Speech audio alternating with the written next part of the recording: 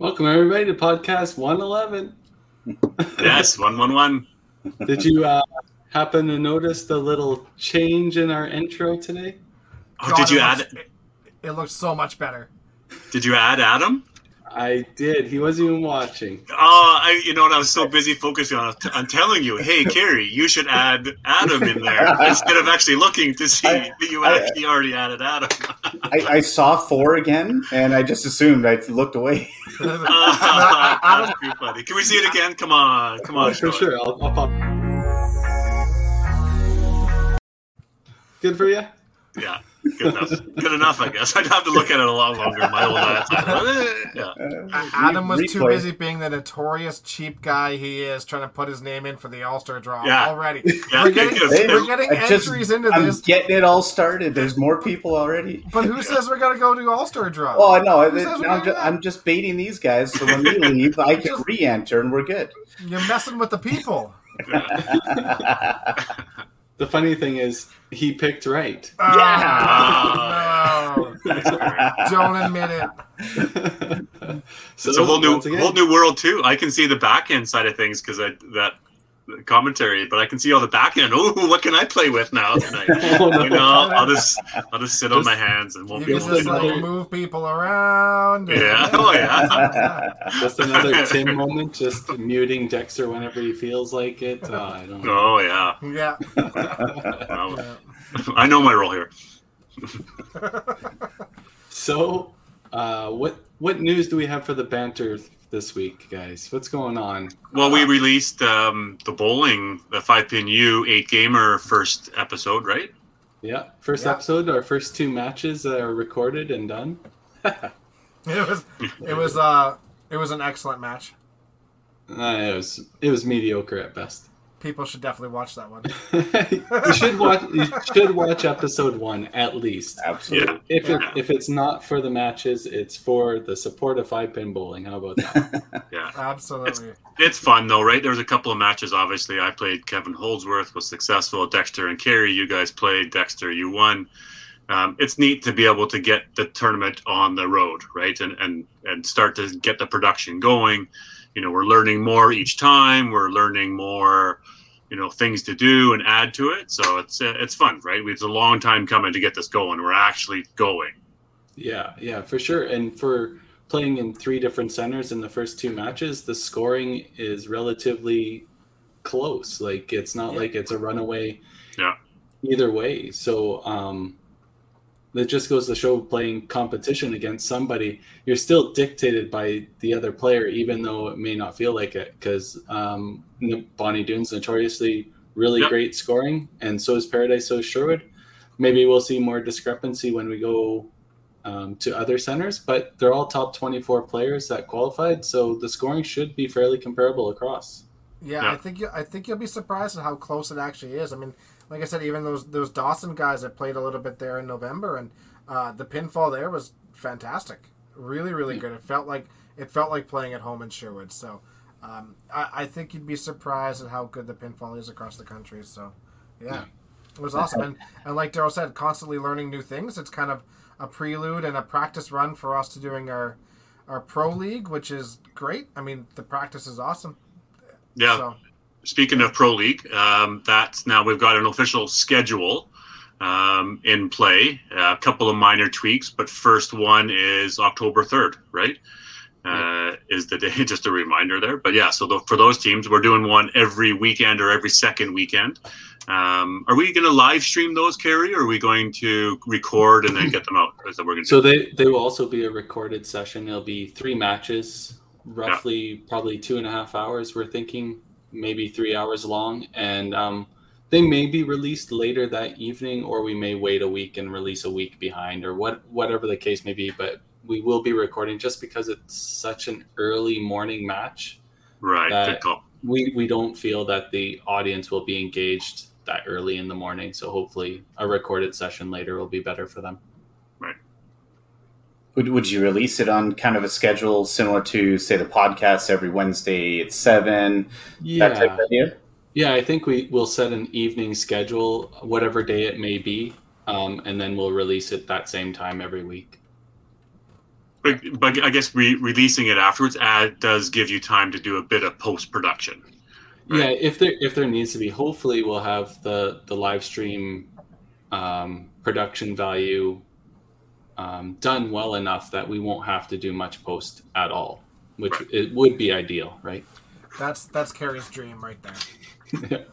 My dream is I just live stream everything and whatever happens. But I understand the sales side of it, that for sure. Just recording it or just live streaming at 8 a.m. probably isn't the best for Canada. There's some things we might miss in the production side of things, whether it's sponsors or banners or adding little things that we want to make it obviously top notch. So totally, yeah, make it a schedule. Yeah. We'll take ideas when we want to release it, Len. Thanks. There's one. How about let's go into banter and a little bit of WCBT talk. And we did sort of have an event on the weekend. So we had a satellite, right? I mean, let's go there, to be honest. We had a satellite for the TPC at Sherwood Bowl. How did that go? Really good. Adam, how'd it go? Went pretty good for me. No, for first games I've thrown in well over a year, so it was good. I think I ended up shooting like 1581 for the 5, and shot a 415, which felt really, really good. So I think Brett Wren also qualified on the scratch side. And I'm not too certain who qualified on the handicap side, but I think we got 5 or 6 entries locked in for the TBC already. Martino Marciano and Carson McElroy, and then Braun Perry won a little bit of money, and then on the on your side, Mark Johnson won a little bit of money there too. So a couple people over Adam and Brett both got entries. Brett Wren, yeah. Big scores. I mean, it was nice to see. And again, tournament play. It must have been nice, Adam, just to play in something semi-competitive. I mean, obviously, you're qualifying for a spot, so you want to win it no matter what. But, competition has somewhat began here in Alberta. It's nice to see. Yeah, absolutely. And I think Brett Wren shot 1,500 plus as well. So normally a winning score for any type of an event. So, but I think at that point, you just need to be top 2. And with about 3 or 4 frames to go, I think he pretty much locked up that second spot as well. Had a chance to play with Matt Schultz and Tim in front of me, who was absolute garbage. So I don't know how I threw behind him, but it was so bad we kicked him off a podcast. Yeah. You need to take a week off, son. He might be off Dream Crushers too. We might see. Yeah, that's right. Yeah. That's right. Who plays that first day for Pro League? Do you know? I don't know. I know we play. I have no idea. First week. Yeah. I think yes. Our team doesn't, because I should be behind the scenes for the first show because you never know what we run into. So. Yes, you should. Yes, I should. What about WCBT as well? Autumn Open. We've seen entries rocking for that. I just saw a comment come out. The first shift Friday morning, 8:30 a.m. is totally full. Yep. Right. I see on the 4 sheets we're like 200 entries already for that. Yep. A lot of those are re-entries, but that's still at this point you're over a month out. And you got your 200 entries filled already, so you're creating wait lists now for re-entries. That's amazing. That's right where we were when things kind of got shut down. Now, hoping this 4th wave or whatever the health departments are talking about, hopefully with the vaccination rates and apparently the institution of vaccine passports and stuff like that, that it doesn't hurt the bowling events so much as the business. Like, hopefully the businesses are able to keep their doors open and we're able to bowl relatively safe, right? Yep. Yeah. Cross fingers here. Like we know, we're just talking to our guests. Every province is different, right? So we were just chatting with them before they came on about what's different in their province and don't even know what's happening there. So yeah. Lucky here, and hopefully, fingers crossed, it stays that way. Yep, yeah, for sure. Yeah, I want to be optimistic about it for sure, but I feel like there's got to be something that comes down the line here, and I don't know what that's going to be. I don't think it's going to be business closures. I really don't. But I can't see it again. No, I not, especially in Alberta. Kenny is really against it, but something will be coming down the line, I'm sure, because our numbers are pretty messed up right now. Yeah.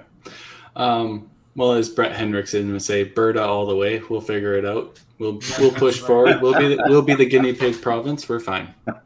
Yeah.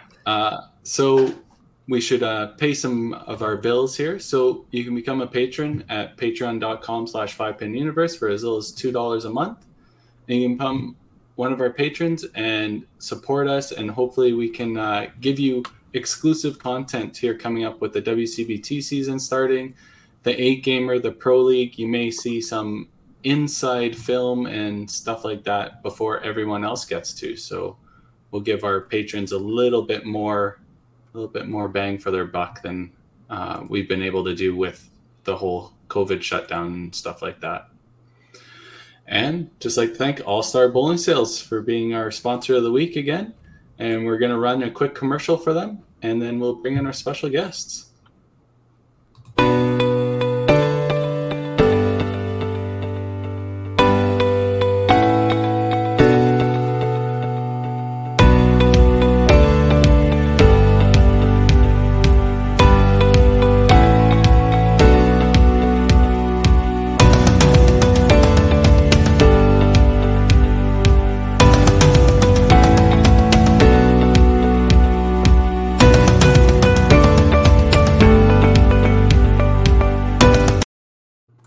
So I'm going to grind some people's gears, or what did we call it at the TPC the one year? What was that? You know what really plows my pins? What really plows my pins?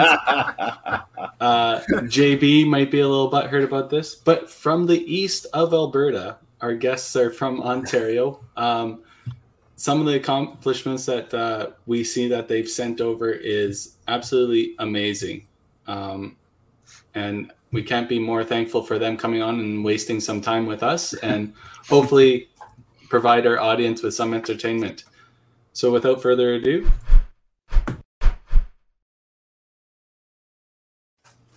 we have Dave and Brenda Pankoff from which exact city are you guys from?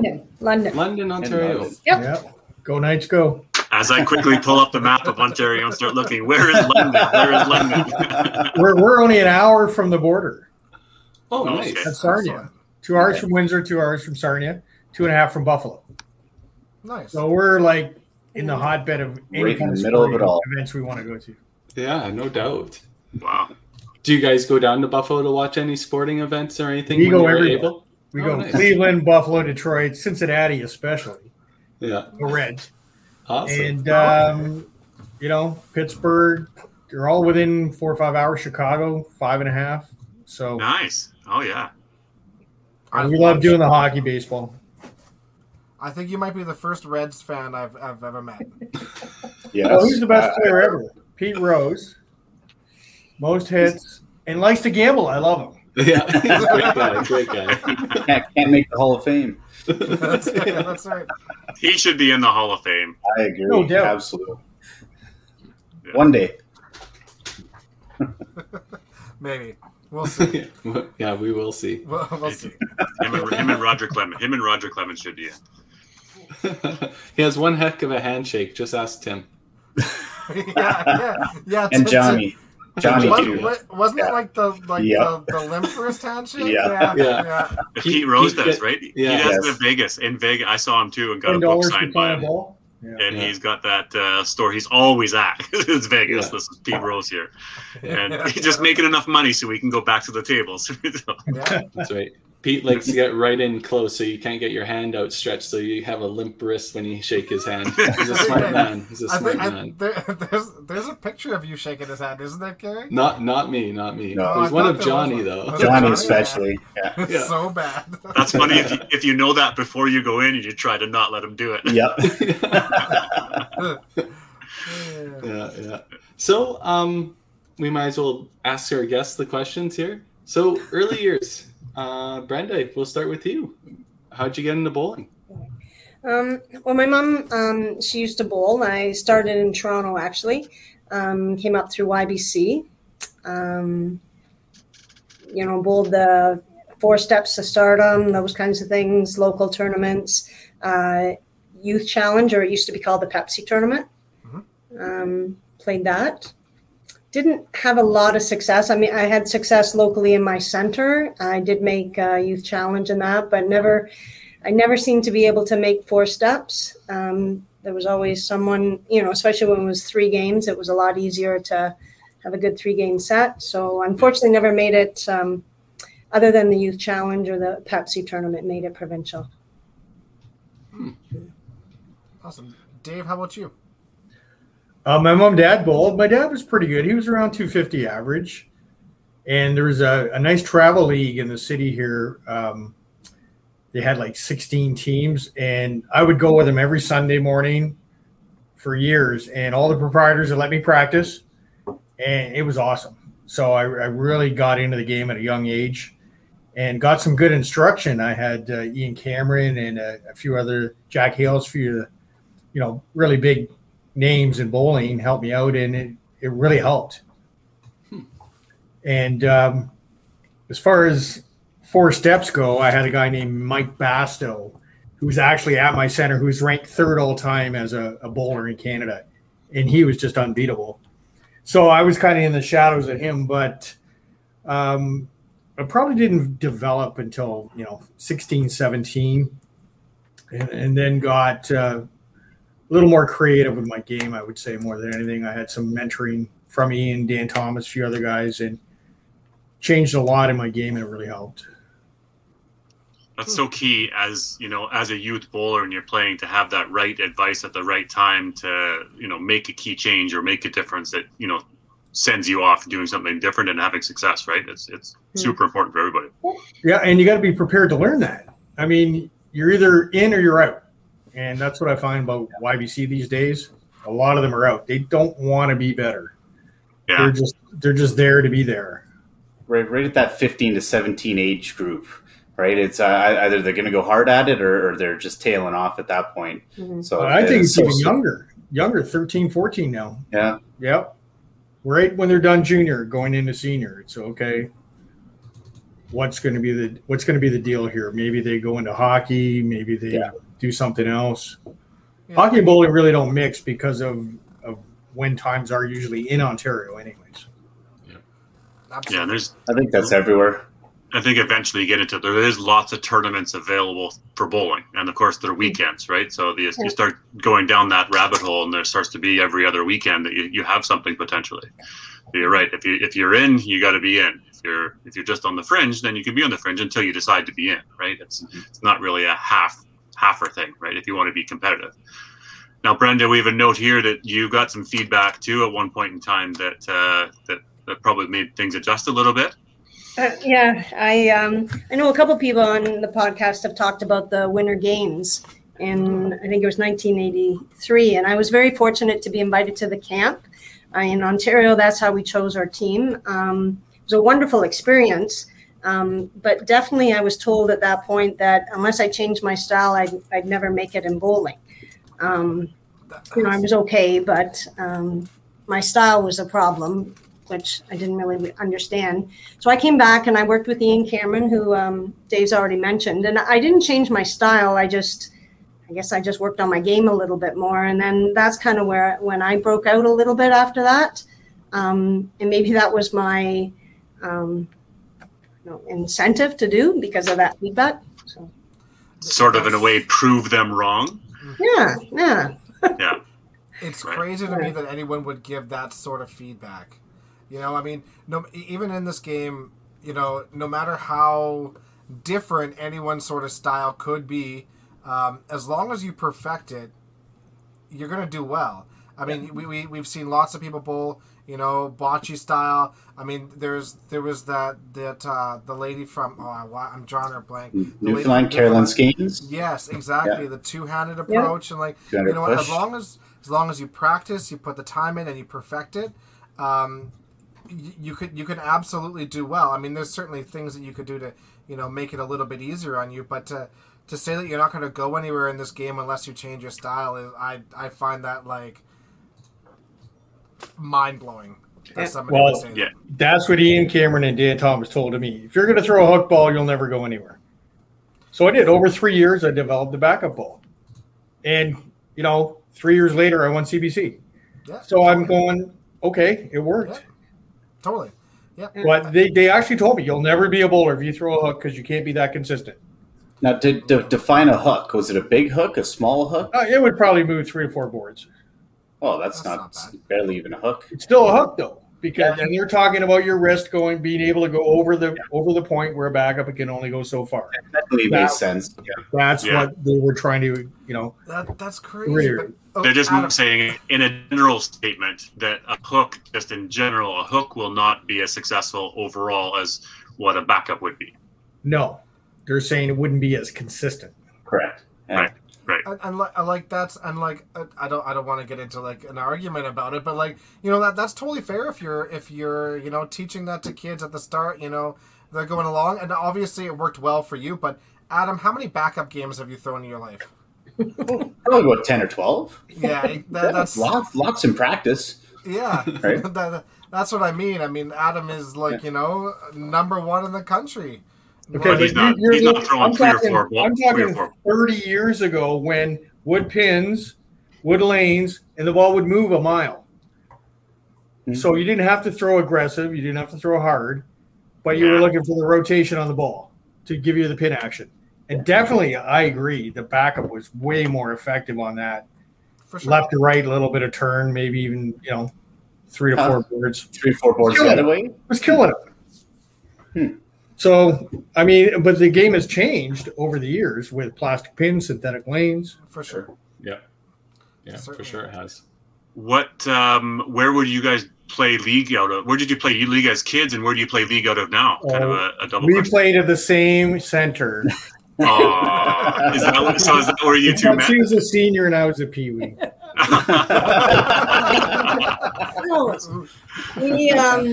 played at Fleetway. We started at Fleetway. It was Fleetway 40. It only had 40 lanes there. That's where we started. I know I moved to Center. He was out in Lambeth. We moved to the farm, and I went to Lambeth Sports Bowl, an 8-lane center, but good scoring. Yeah. And then still in the London zone, though. Yep, it was on the London zone. Do you want to know now where we bowl? Sure. Yeah, right now you don't know where you're bowling. Carpet bowl. Well, the problem is that a lot of the centers around town have closed, so we don't have a lot of choice. So London only has 2 centers now. It has Fleetway and has Fairmont. We used to bowl in a place just outside here at St. Thomas, and it had a 12-lane center. Took new ownership before COVID, and that's where we bowled the competitive league. But it says it's opening, but we September 1st, and we still don't know. So 400,000 people, that's what we have. Yeah, so you don't have much. There's 2 centers. That's too bad. 2 centers, and we only have 1 YBC. The Fleetway kicked out their YBC program about 2014. So we don't have we only have 1 YBC in London. That's crazy. That's pretty sad. Yeah. And no major league to even be close to talking about. Yeah. Is that right? So no adult leagues or no competitive. Well, there's some leagues, but they're not. They're not a competitive league. No. Right. But the one we had in St. Thomas was anywhere from 175 to 260. So it would.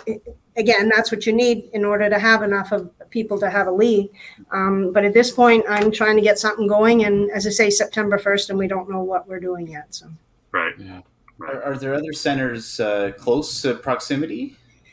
Ingersoll? Ingersoll is 40 minutes. No, it's 30 minutes. 30 minutes. Woodstock's 40. But it's, again, nothing to write home about. Bases. When we played at Parker Ball, we had some top shooters, right? Jimmy Thorpe and a few other great players. Kerry Snyder. Oh, Kerry, yeah. Yeah, he can't forget him. Yeah. There's the comment from Len. Yeah, Fleetway closed because of Snyder. Yeah. But Len did have a good question that Kerry you brought up. Was as kids, was there cash tournaments for youth in Ontario when you came up? Is that something that was common down there, or competitive, side tournaments? No, there wasn't. I mean, now there is. I mean, I think over the years, that's what we've been hopefully helped with being part of. But back then there wasn't. Even at times, I know I was very fortunate to bowl in some adult competitive leagues when I was in YBC, but I know the one, and Dave was able to the one league, but the one league wouldn't let the YBCers in until afterwards, until after they graduated. They were very, and yet we were trying to bring those kids along and see what was out there. And that wasn't a cash tournament, but they definitely got to be part of the cash prizes. That was, instead of getting a trophy, you in got leagues. money, in the leagues. So, but there wasn't really cash tournaments for kids. No, but there was tons of bowlers, tons. And we had the men's major league on Thursday nights, and it was incredible. The high averages there was, the scores. We had a Monday night mixed major league that we played in for a lot of years. Yeah. And again, nice players, good scoring house, 24 lanes. Owners were really good to us, to everybody, really. That was good. It's like back in the day, though. Yeah. Right. You had mentioned, obviously Ian Cameron, Jim Thorpe. Any other people stand out to you back in the day when you first started making the transition as in those, major mix? A couple of Hall of Famers, Ralph Patero, Tino Patero, they could play. Yeah, Betty Lou Field for me. Yeah, Jack Hales was Canadian president, and he was a friend also, even because I played at Lambeth, and that's where he coached. And for Jack he Hales, had a lot of connections. He was on the C5 too. Yeah. And I would say he was a better motivating coach than he was a bowler, but he still was a good player. But there was all kinds. I mean, Dan Thomas, who I talked about, he could play the game, and Steve Sachs. All these guys averaged big, could play good. Back then, yeah. Yep. And they played. There was an intercity league where they played, Kitchener, Waterloo, Toronto, a few of the other cities in between. I mean, it was awesome bowling. I'd love to see that back again, but it's never going to happen. Mm-hmm. Would that be similar to like the interiors that BC has then? The interiors is more of a tournament. Okay. Yeah, it's a weekend tournament, kind of like the open style in a sort of way. Well, these guys used to travel every weekend. So every Saturday they went Saturday to afternoon at 1 o'clock. You'd have a home and away. So you'd go to Kitchener, which is an hour away, and you'd play them. And then the next week you might go to Guelph, and then they might come back to your center and stuff. But it was an actual league. Yeah. So 5 games, 8 points, and 3 for totals overall. So 43 points for the night. Kind of like the 5-Pin Universe Pro League. Except we don't travel. Yeah, in person. In person. And we do it on Sundays. And we do it on Sundays. Yeah. Huh. That's neat. I'd love to see something like that. Because in Edmonton, the youth have that traveling league, very similar. Right? There's lots of places around the country that have something similar, travel league that have that. But you're right. It'd be cool to see something like that. Mm-hmm. Yeah. And Ontario's so rich, in Southern Ontario specifically, right? So rich in the history and the people, the pioneers of the game. It's we're just barely tapping into it here doing this. Podcast 111. There's so much history there. You look at Yeah. There was a league in Central Alberta that used to do that, but it wasn't as reoccurring as like every Saturday. But I think it was once a month, and it was seniors based. So the seniors would go travel and play the local centers in Central Alberta, and they did that as a youth portion too. The YBC did that as well. I'd love to see them do something like that for the adults too, but I kind of tend to agree with David. Like I'd love to see it. I just don't see it happening. I mean, especially we won't be able to do it on Saturdays, right? I mean, there's almost no center that will take that on Saturdays at all anymore. And then you start putting them to Sunday mornings, and I mean, we are so loaded with tournaments and stuff already. It would be tough. It would be friggin' awesome to do, unless we started doing it like a Sunday night sort of thing instead, and that would be it would be neat. So where do you think the transition happened? Did it transition to large cash tournaments, or did it transition to the association tournaments? Where do you think that transition happened, Dave? Like, why did something like that die out? Well, we had a really nice inner city traveling league too. So within a half an hour of the city, 16 teams, every Sunday morning, 9:30. But the problem was, if you bowled Masters, they wouldn't allow you bowl-offs because you could go to the other team captain and say, okay, we want to roll off on another day. We can't make it Sunday morning. Yeah. Because we got 2 or 3 guys bowling Masters. Oh, sorry, can't do it. So that started to really not sit well with the master bowlers that were playing tournaments. So you had to make a choice. What are you going to do? Are you going to play this league, which is great for practice? It really is, because top shooters. Or are you going to play tournaments? Well, I'm here to play tournaments. Yeah. So took a back seat. I remember the one year I talked to the secretary. I said, okay, if I play this weekend, am I still going to win high average? Yes, you are. So I played the Saturday in Masters, shot like 12-20 or something, decided not to go the Sunday, shot 16-20 the next day. And then the secretary came up and said, oh, you're short 5 games, sorry, you don't have high average. But you are going to win high 5 for the year. Oh, thank you. But I just think the number of bowlers, too, you just didn't have as many. I mean, at one point, the ladies' league joined with the men's league just to keep the league going. Yeah. You know, unfortunately, that's what's happened with bowling. You just don't have the numbers to support that kind of stuff. And then now what we're finding, especially here, is that the centers are not here. Like, we may have some bowlers, but we don't know where to go. So. Right. Well, how many centers do we close down in YBC? Yeah. We're program directors of 3 or 4 centers, and I think 3 have closed. Yeah. Wow. We hope not because of us. You're hoping the black cloud isn't following That's you right. guys? Yeah.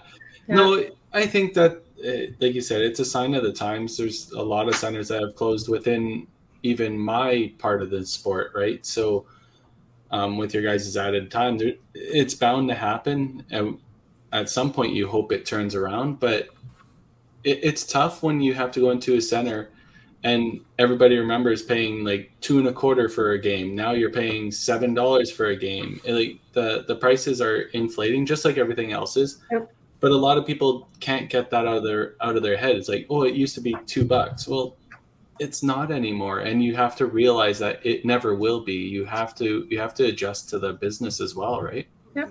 Yep. Pepsi's used to be a nickel. Yeah.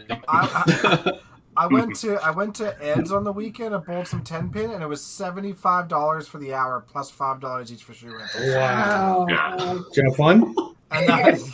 Wow. We did crazy.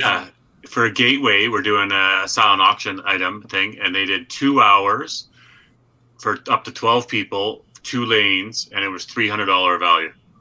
Right, so 2 lanes for 2 hours was $300. So I came back and I was like, I do not feel bad about our prices in the least. Yeah. I mean, I will say the one thing over the years, we've been very fortunate to be given practice time at places, like with helping out with the YBC and stuff.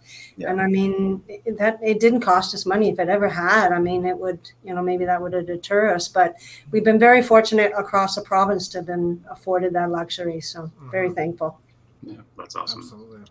We'll definitely chat about some of those volunteer hours and those type of things you've done later. But let's chat a bit about competitive side of things. And let's start with some of those tournaments and the Opens and the Masters and stuff like that. Yep. But we'll start with the Open. Where did that success start to happen? Brenda, you've had a little bit more success making provincials than Dave we see here. So, but that must have been fun times and playing on teams. So tell us a little bit about Open experiences for yourself. Yeah, Open. Well, I really enjoy it. Actually, Dave hasn't played the tournament. That's probably why he doesn't have his money. He kind of picks and chooses one. But I've tried to play it every year. I like it. I like the tournament. I love Sherwood. That's where it was, except for one year that we played in Toronto. But always loved Sherwood. I always loved the format. But we weren't the strongest zone. And I mean, in Ontario, it's quite a big province. When I started, there was 24 zones. A number of times we made it to the finals, but unfortunately it was tough to go up against those strong zones like Hamilton and Central, Toronto. So unfortunately, I mean, I came second twice in singles, but our team never won while I was on it officially. The one year I broke my arm and didn't get to finish or compete on the team, they actually won, which was wonderful. So, which was amazing because no pole, 5 people. Yeah. Right. The Tim was telling me about that today. So you guys, they didn't bring up an alternate. They just played with the 5 and had you. We only had nine ladies compete, right? So you had your mixed and you had your ladies team. Yeah. So I couldn't bowl. I probably shouldn't have done. I probably just should have gone as a cheerleader. But at the time, I declined. So they wouldn't let them pick anybody else in the zone.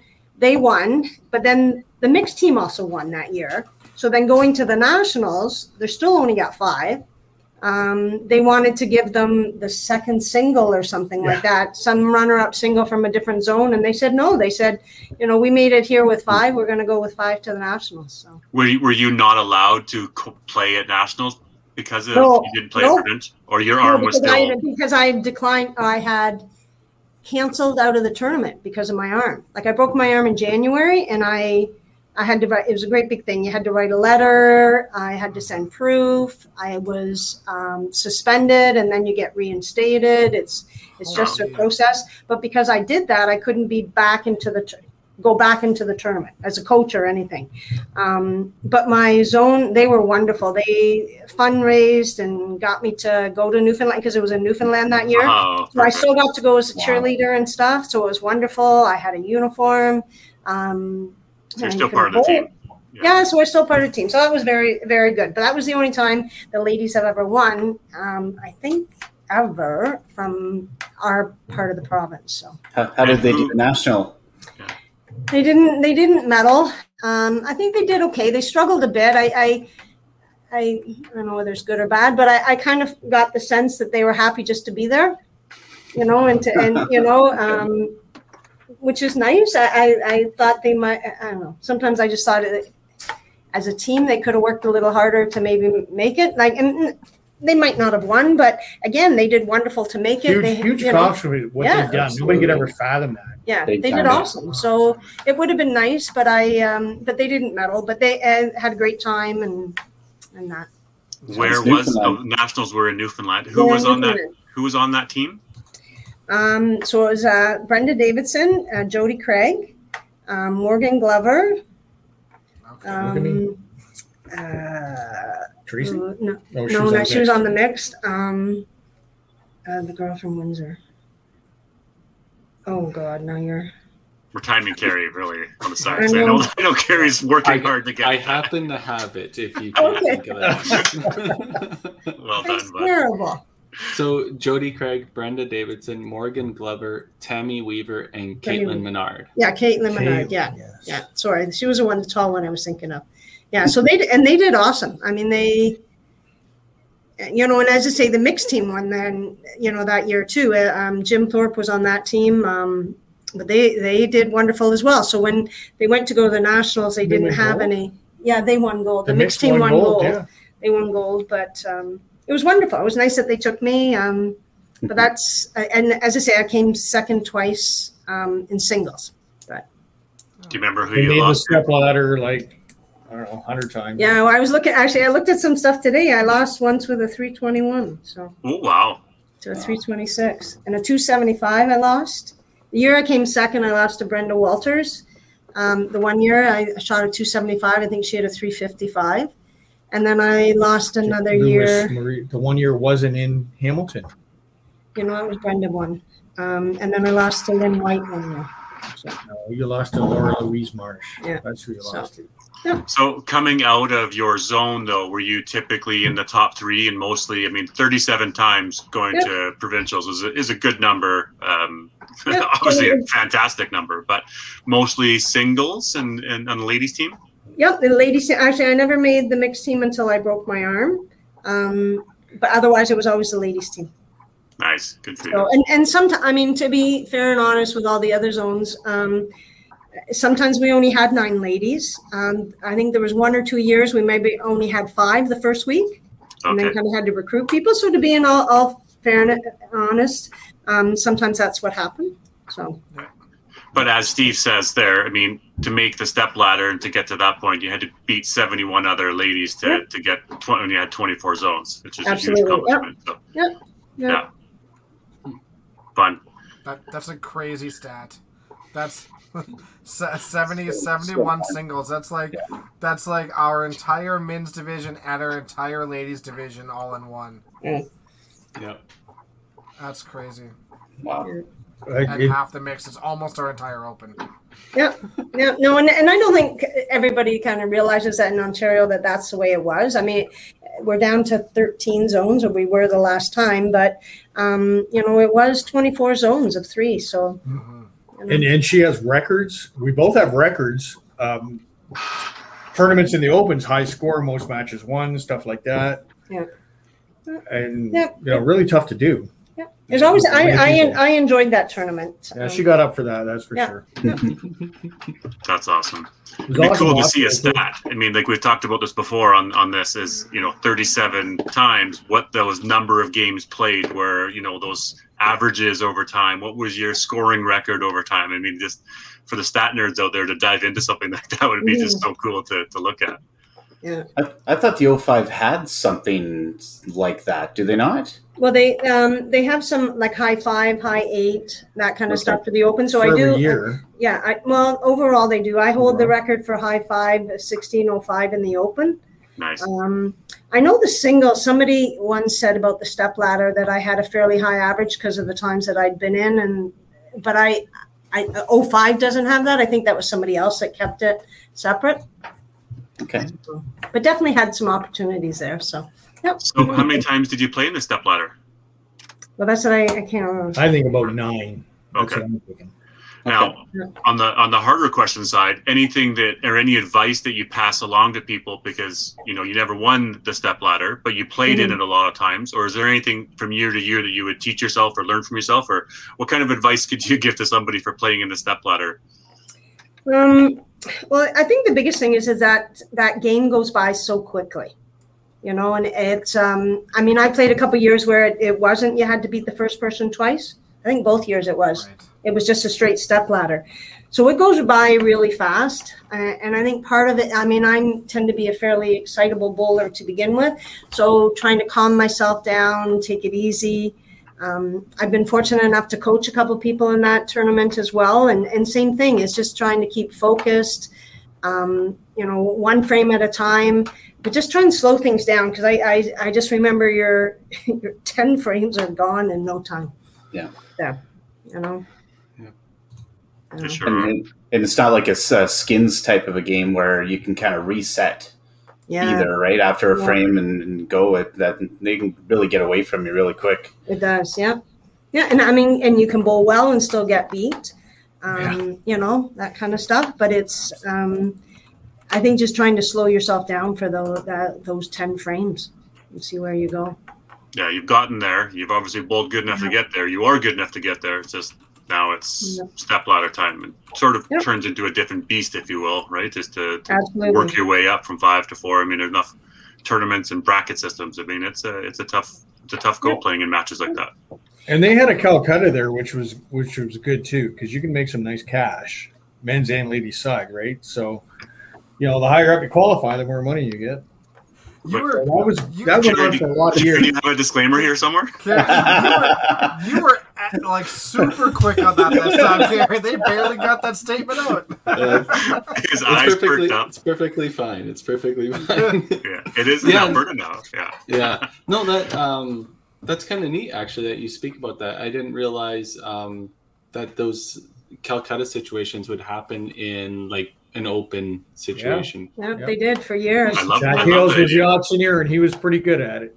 I love that idea. For singles only, though, not for teams. Or do teams do a step ladder too? Just singles. And sometimes they might raffle off a package of a couple bowlers that just made the cut or whatever, but sometimes it was worth the $50 or $75, and the person throw $1,500 and make the top 10, and you get some money back. Yeah. In Alberta, we only have 15 players for guys and girls. That's only 30 people total. We could totally do like a hidden underground online silent auction. We totally do it. Bitcoin only. Yeah, you have to do it for the 15, right? You'd have to do it for the 15. You couldn't do it for the 5 that make the step ladder, right? Yeah, we would do it ahead of time, but do it for the whole thing. That's possible.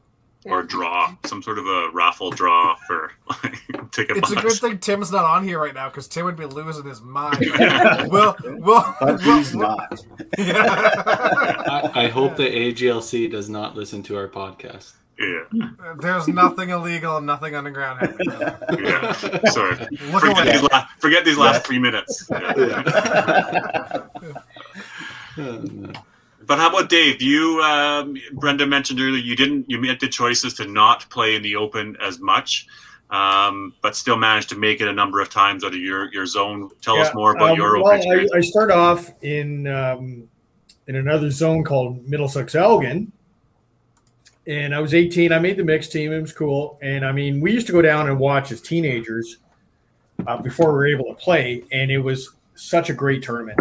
The fans – like 400 or 500 people in the center, and the parties after, it was like crazy. We owned 2 hotels right downtown Hamilton, hospitality rooms, party rooms. It was just quite an event.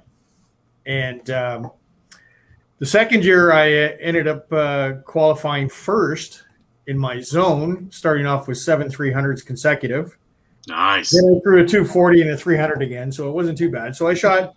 They were all low 300s, but I shot like 29.50. So I qualified first, and I was really looking forward to it, and I just caved under the pressure when we got to provincials. But I learned from that experience.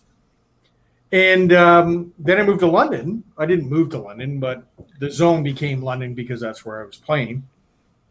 And a lot of good shooters. And we just could never click. I would make the men's team, but never singles, 4th, 5th, or 6th.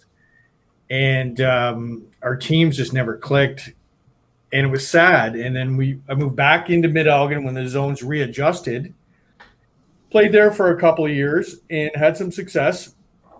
Never made singles again. Made singles. Only once. And but again, it was a better zone for me. Good bunch of guys on there. We had a great time bowling, but they started taking things away at the provincial level. We used to have a hospitality night where Molson would supply all the beer you could drink, and there was prizes for singles. You didn't win cash, but you won prizes. And if you were on the teams, even the top 3 would get prizes. You would get something. Gradually, they started taking everything away. And it became, okay, do I want to take – I was a shift worker at the hospital, and do I really want to take the weekend off, which was always Easter weekend, lose all this money – to get nothing, basically a trophy, a plaque. And it just didn't sit well with me, so I picked and chose when I played. I made team singles first? No, you I don't made know. Singles in 98 and then men's team in 2000. So singles 98, played really good, picked 6, 8, 10, lost by 7 in the 10th. Adjusted didn't make a difference. And that's okay. It sounds like that hasn't affected any thoughts. Like that hasn't burned. No, it didn't. Yeah. It didn't. Rarely think about that one at all, hey, bud. But that's okay. I made it to the show. I was good. Okay. So then I really wanted to make it the singles and teams. So we made the singles and teams. And we qualified 4th. And so we played 3 games. I shot 3 300s, and we ended up losing to Micro in Central Ontario. They had a dynamite team, Jeff Canham. I mean, awesome players. We did really well. And I said, I'm good. So I didn't play for 12 years. Oh. And the next time I played with my wife. We both made the mixed team. Nice. Oh. That's awesome. And I never played again after that. So that was we'll see. Yep. We'll see. I like that attitude. That we'll see. I like that. No. No, we'll see. Love Well, it. he picked some I would have liked to play when Brenda was good because she was a force in the Open. She would just be able to play that game. Yeah. Now I know the podcast has had some pretty stellar players from Southern Ontario that have come on in the past. Yep. More from we'll call it like population rich zones that they've had significant success on teams. Now, from your standpoint, I guess from a zone that really had a difficult time just to field teams, was there a higher emphasis of going in to maybe try to qualify as a single, or what did almost force you not to play the event? No, I never. I always like playing the event. I like playing it regardless. I like the competition. I love playing against the other teams. I love trying to be the spoiler, that kind of stuff. But definitely understood my limitations. So, probably I'd be disappointed if I didn't make singles, because I felt that I had a better chance there. But I'd still play. I wouldn't not play, I guess, because of that. But definitely there were some hotbeds, and people made it year after year because they were they were surrounded by a number of bowlers, not just one or two, kind of thing. We probably had, 3, maybe 4 bowlers, but we really didn't have that, 5 or 6 to kind of round out the team. And the other end, on my end, if we could have picked our team, we always had a good team.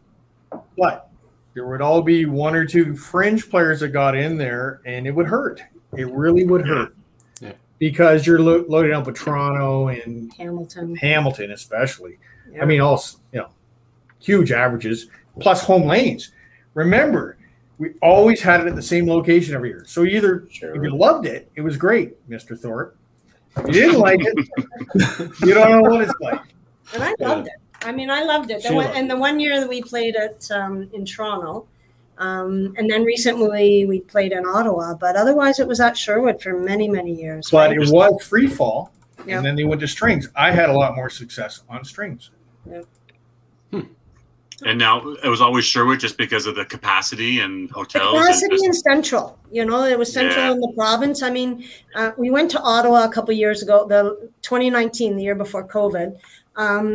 And everybody had to go up there, which is fine because they always come down here this way, right? But there was a bit of resistance with that, with them going. They do have some bigger centers up there to host it, which is good. But definitely there were some grumblings, unfortunately, because as I say, they went to Hamilton every year. But Hamilton it was in the middle of the province, much easier for everybody to get to. So with that capacity issue or anything like that, and you said like kind of the grumblings with Ottawa, does that mean, or has there been talks that it might be moving towards Neb's Fun World if they can host it because they have such a large center? Well, that nice. No, that was a plan for 2020, and my understanding now, I think everything is up in the air with going forward. We don't know what'll happen, kind of thing. It's tough with the centers being out of business for how many months. As to what'll happen. I mean, Neb's. I mean, I like Neb's because I think it's the nicest center in Canada from all the ones that I've been at. But I also understand it from the business side as well. So I don't know. I don't know what'll happen with the Open next year. Right. We may be looking at, like with the Masters, when the Nationals, you go to different centers. The tournament men go here. The tournament ladies go here. We may end up being that. Because we need at least 12 lanes for each division in our province. And then you just run into a huge logistics issue for the hosts, right? They got to come up with how you're going to transport all those players, all those different teams to different locations. It becomes a national in a provincial. Right? That's right. Yep. Yeah. Timing and, especially for your singles and your teams. So we may have to rework how you run that tournament if we ever get it running again. So. A national is actually less work. I mean, realistically. Yeah. There's teams for each division. Yeah. It's crazy. Before we go on, we'll go on to Masters here next, but I think something you mentioned about competing still at provincials and wanting to play in that event and knowing that you only had 3 or 4 and the likelihood of a team not winning, but you always wanted to play for the atmosphere, for the competition, for yourself to compete against players. But then you said to be a spoiler, right? That does mean something for sure, is that, you're going to, other teams have to earn their win, Absolutely. So you're going to have to fight, Brenda Pankoff in order to get that point against London, region. We obviously have some weaker zones here in Alberta, and somebody who comes to mind is a Bonnie McDonald, guys, right? Yep. She goes many times in her zone, knowing the likelihood of the Northern ladies aren't necessarily going to compete against the powerhouses, but she loves playing in the event, loves playing spoiler, and loves the party side of things, right? So it's something that she'll always play in. So I think that's something important for a lot of people out there is don't stop playing because of you might not win. Play because you might not win, and it's going to give you a new drive for something different. So it's cool. Sorry, did you say the party side? Yeah. They've ruined that too in Ontario because you always used to get a morning or an afternoon off, and now it's like bowl singles, bowl 7 games, and bowl 8 games. So everybody's dead. There's nobody partying. Everybody's asleep. Yeah. Ours is all day long. There is no mornings off or no afternoons off. You're stuck at the center the whole time. It's 8:30 in the morning till 9:30 at night, and we and that's what ours is. It's a marathon. We still party. In our early days, we were still up late. Yeah, but then how can you be sharp the next day? I mean, you either bowl or you party. You can't do both. Yeah. Sorry, but easy, Coach Dave. Settle down. Yes, you can. Okay. I know mine. There's a few. There's still a few that can. Anyways, we'll go on to Masters. Adam, you got some pretty cool stats there for Brenda. Yeah, but first I've got to throw Timmy under the bus. So I honestly didn't know that I was on until about 6:35 today. So I did take a look at this a little bit late, but I must say, just taking a look at these accomplishments for you, Brenda, in the Masters, it gives me goosebumps to read all this. So hopefully I've got enough breath.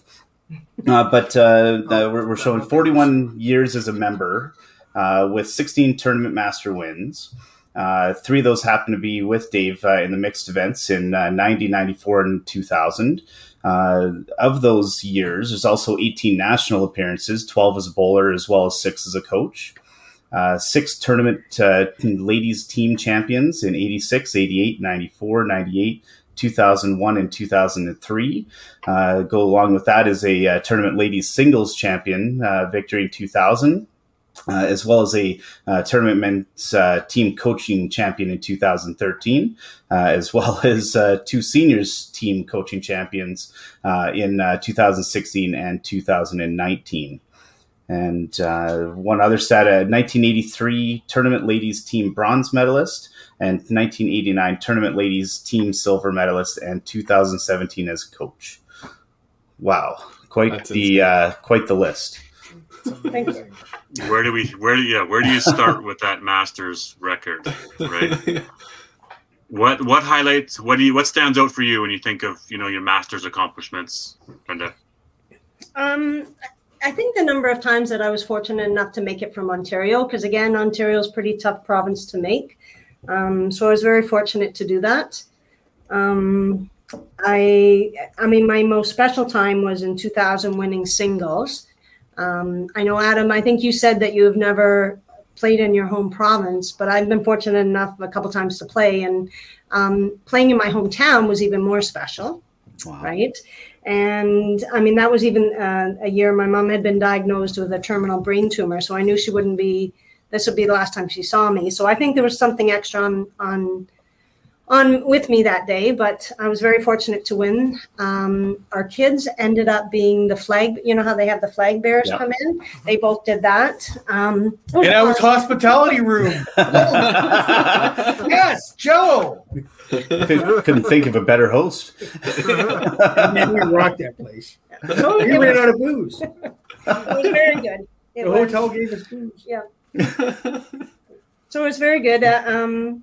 Over the years, and now I guess I've been fortunate enough to be chosen as coach and have had some success with that as well. So it's nice. I mean, I love Masters. I like the format. I mean, it's different than the Open, right? You got 5. You don't have a poll, but really you have 5 of the top ladies in the province. Attending that. So, and I mean, I love the traveling I've done with it. Over the years, we've tried to see the country, and it's one of the things I keep telling my kids. We've been very fortunate to see the country through 5-pin bowling. It sure makes a difference. I mean, obviously, as a couple, you're both bowlers, so you both understand, what the work, the effort, everything that goes into it, and it makes it sure a lot easier if Brenda's playing in it and Dave's along for the ride and taking the family along, right? I mean, it sure makes it nice. The kids were players too. I'll tell you. Yeah. There's nobody better than I see than my son, and he quit at 12. He wanted to play hockey. Right. He still holds the Canadian record for Bantam score. Ontario record. Sorry. Ontario record. High average at the Nationals. Didn't win because it's win-loss, right? It's not score. Not pinfall. But they both played the game, and they when they were younger, they came with us everywhere we went. Yeah. So it was good. Yep. You're the 6th tournament ladies champions. That sort of stands out to me. 6-time champion. That's I mean, 6-time gold medals is pretty awesome. Any of those ones stand out to you specifically? I mean, 86 might be a few years ago. You may not remember those ones, but how about 2003? Well, 86 was pretty special. Again, it was at Sherwood in First one. Hamilton. And Connie Ward was on that team. And then I think she was just out of YBC. But it was wonderful. I know that year I went undefeated in all my matches. But I think the tournament men won that year. Anna Schwartzman, I believe, won. And Rob McGregor, I think, came second to Tom Stevenson. So we, as a province, we had lots of success that year as well. But the ladies in Ontario they were always very fierce competitors. So it was wonderful to be able to be part of those teams. Did you, with there being so many ladies, did you play with some of the same ladies on some of those teams, or was it usually a mixed bag of what's different this year? I mean, Connie and Brenda and the different people, or did Ontario have consistency even still with so many people playing? You know what I mean? Yeah. Well, I think there was, but I guess when I look at the 86, 88, I was probably in the, with Sue Topping, or Sue Wise, as she was known. So I played with her a couple of years. But then as I transitioned down, it would be Connie, it would be Brenda that I would have played with.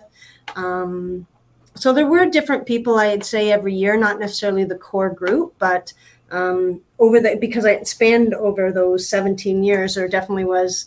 I think I was fortunate enough to bowl with some of the older ladies that were awesome. In Ontario, I think especially the early 80s, late 70s, there were some great ladies teams. So I got to be part of those with those women, but then I also got to be part of the newer generation too. Right. It was good. Yep. And looks like Kathy gave a shout out for 2003. So was Kathy on that team for that one? Yes. Yeah? Yep. That was in Gatineau. Yep.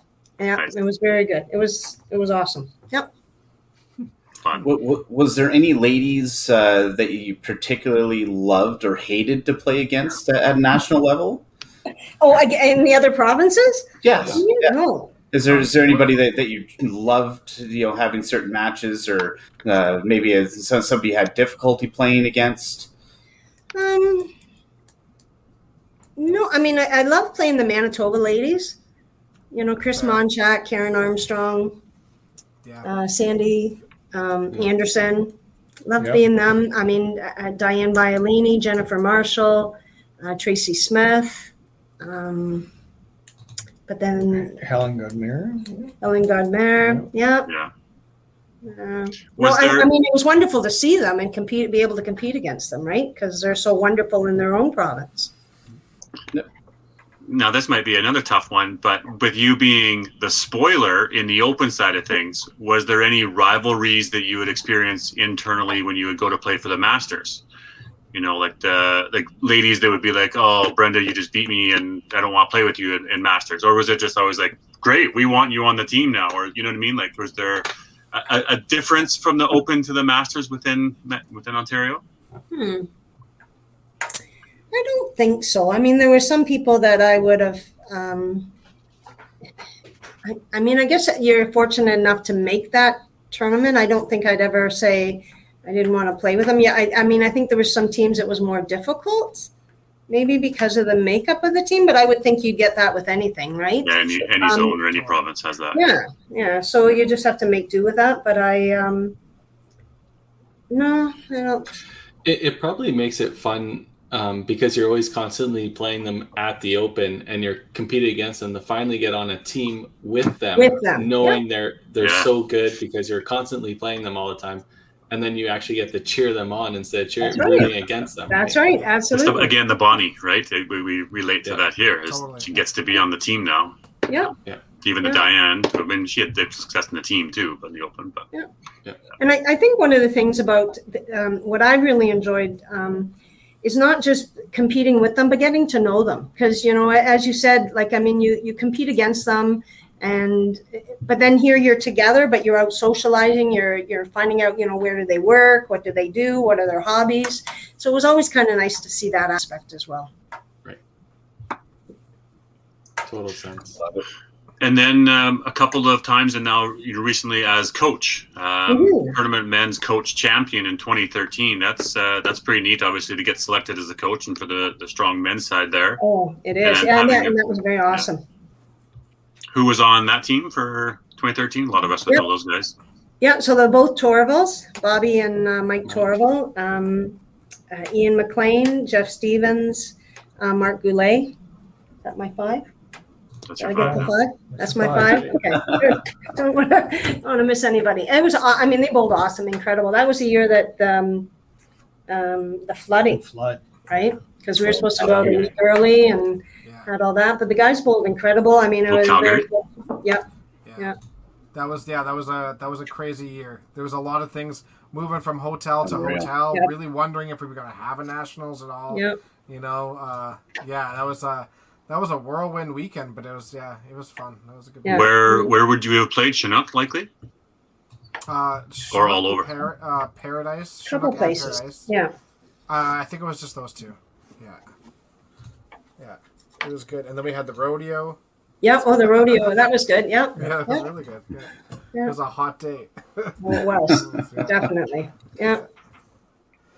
And then obviously coaching the seniors then to a couple champions there in 2016 and 19, because seniors is a different format once you get to nationals, right? You're a POA, you're not a scratch. POA. So it's POA, but it's, at the end of the day, it's so, I know that in 2016, like Jim Thorpe was on the team, and, I said at the end of a bowling, it still comes down to you, whether you have to make the shot, whether it's for a scratch or POA or whatever, you still have to make the shot, and you're the better bowler down there on the bottom trying to make the shots, right?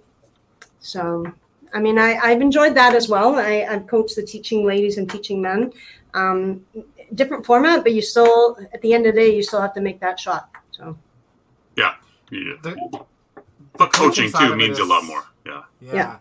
The coaching side of it is so unique. Especially obviously in Masters, you have your tournament division, and there is a little bit of coaching, but it's a lot of like team management, kind of the same as the Open. Whereas you get into the teaching is a lot of actual coaching too, and team management, and then a lot of math. Bowling is so much math already, and then you add in the POA aspect. It's so much math to sit there and think about all those things going through, and But I think I like it because I love math. Oh, so totally. I love keeping score. Like if you have a place that doesn't have electronic scoring, I love keeping score because I just like doing that with the numbers. So I find it fun doing that. Totally. Did you enjoy doing the teaching or the seniors more? Now I feel like they're both different ball games. I almost feel like the seniors would probably be more, people management and.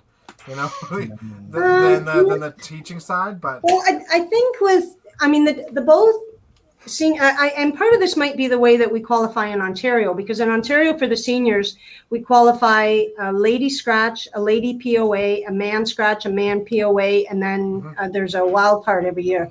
So on each of the two senior teams, there was somebody that's averaging 260, definitely.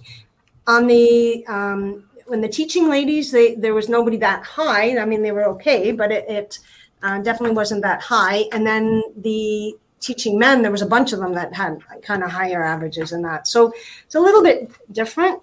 I think each, and I think part of it was also the people that are on that team. But the seniors is a little bit, I'd say it's a little different than teaching because I think because of the way we qualify those people.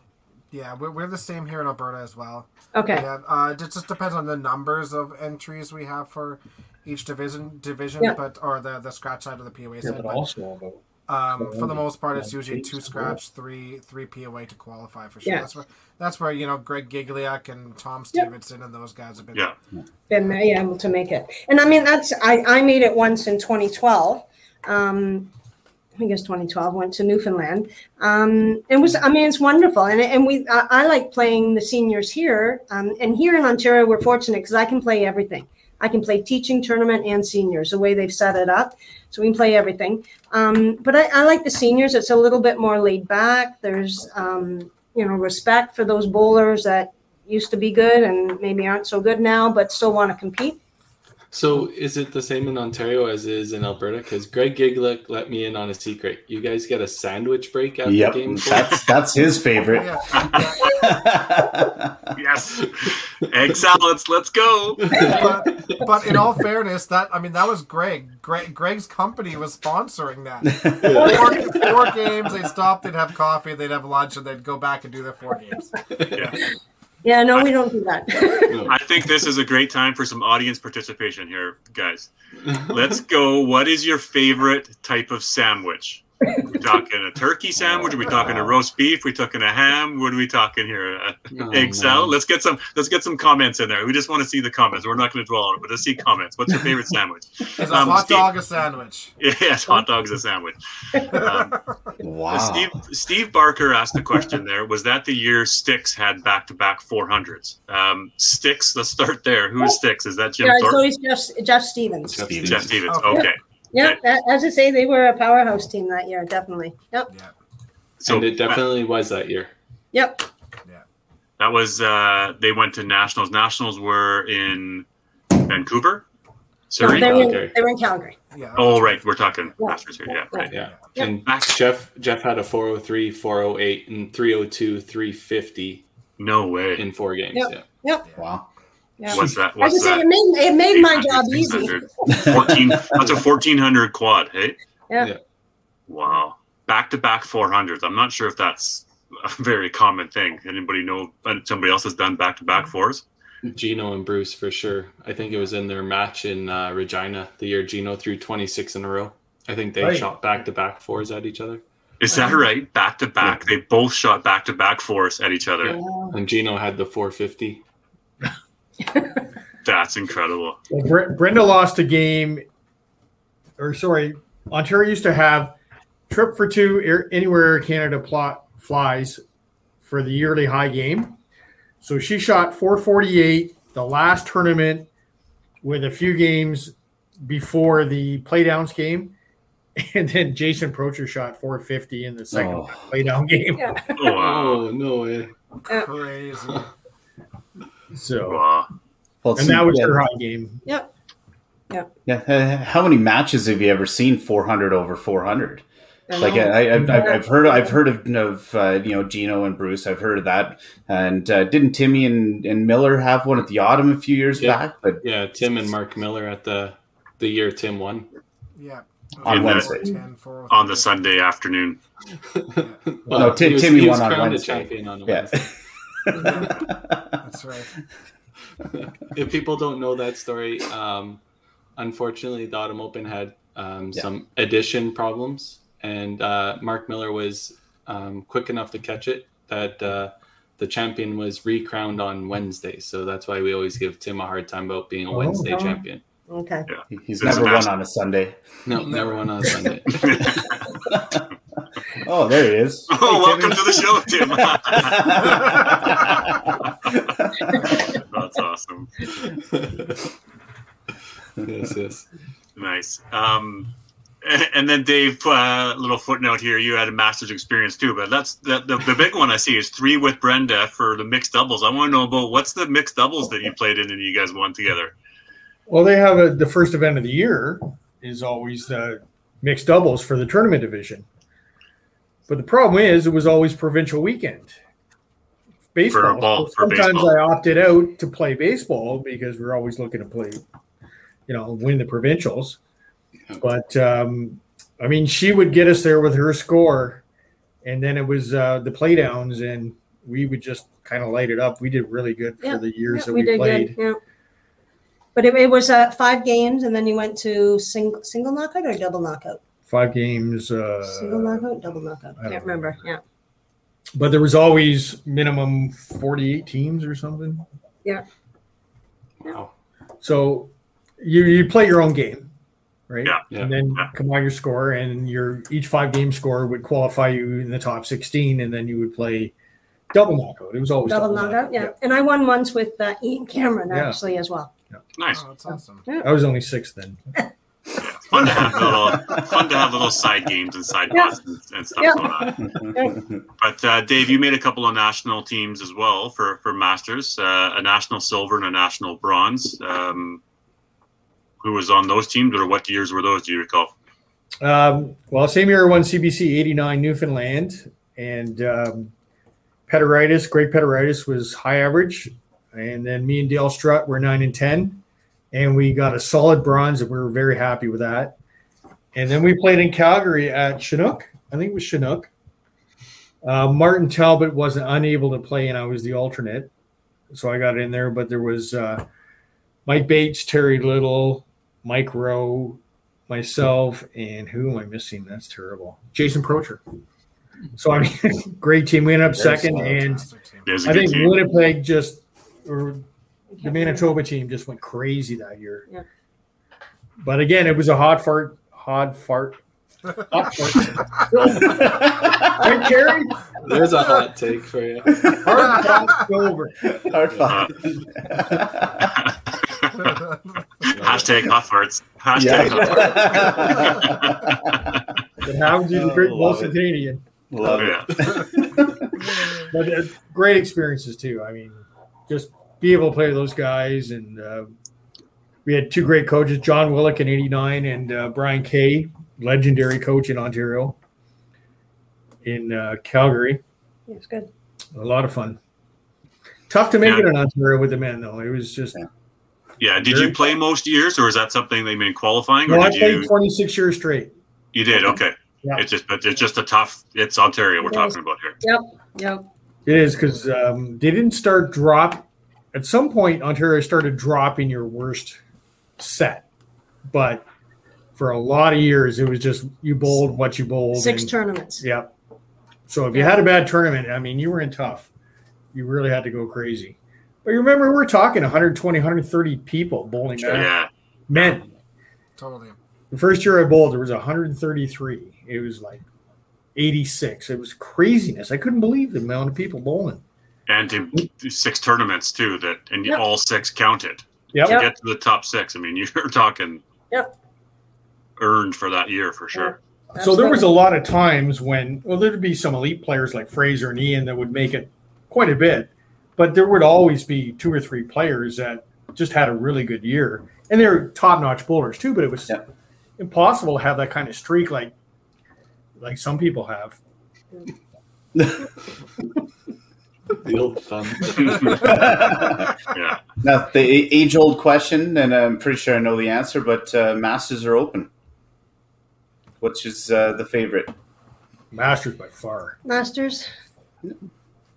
Because there's no polls and you got to play as a team, and it's the provincial team and you earn your spot. Is that sort of the? Well, I mean, I think the caliber of play is better in the Masters, just because of where you're pulling from. You're pulling, 5 of those ladies from Ontario, or men, kind of thing. Yeah. Different format. Mind you, the Open I'd love to play because it is different. It isn't that. In the same way as somebody had mentioned once about the National Classified Tournament. Yeah. Different format. That'd be awesome to win, just because it's different, right? Yeah. Totally. But definitely one over the other would be Masters. Yeah. Yeah, it's a kind of a dividing question between all the guests we've ever had. It's definitely not a majority one way or the other, which is kind of neat. I think that gives both events their niche, right? Like you said, the Open is super unique because you got the pull system, and the Masters is unique because, like you said, you are playing with players that you usually don't play with, so that adds a uniqueness to in of itself, right? Mm-hmm. Yeah. I always find the answer from the guests is usually kind of where the success lies as well, though, right? Yeah. But I always love hearing the answers. But I would think because you're in a smaller zone, your chance to make the Open Nationals are a lot better than making Masters Nationals. At least for us in Ontario, hugely different. In a smaller zone? I mean, I would think in a smaller zone, your chances of making nationals would be way tougher. Well, you get a lot more tries at it, right? Yeah. So your percentage is going to be Yes. better. Yeah, that's a good point. Yeah. As a single, perhaps, or as a team, you mean, yeah. And if you have that same group over and over and over, it's Central here, right? It's kind of that same, 8-10 guys that are usually making that team. And they're very successful because they do play with each other year after year, right? Mhm. I understand that. Yep. Dave, you had mentioned earlier about the '89 CBC winner. That's a big standout on your resume for sure. Absolutely. Yeah, would that be your, in your way, one of the big tickets on your resume? Yeah, That's it. I knew when I got my chance, I had to win that because it's so tough getting out of Ontario. 133 people, one person moved on. So was it a 10-game qualifier? 15 game qualifier. So qualifier is 15 games out of Ontario, 133 people, one guy moves on. Yeah, and plus the Open champion, which was Ian Cameron that year. Oh, okay. Okay. Do you remember what you would have qualified to make it out of Ontario there? Well, she was leading after 5 games. And then I shot 2950 and then just under 1400 for my next 5. And that was good. And then after that, things were a little easier because you're playing one guy, one game. You're not playing 133 people. Yeah.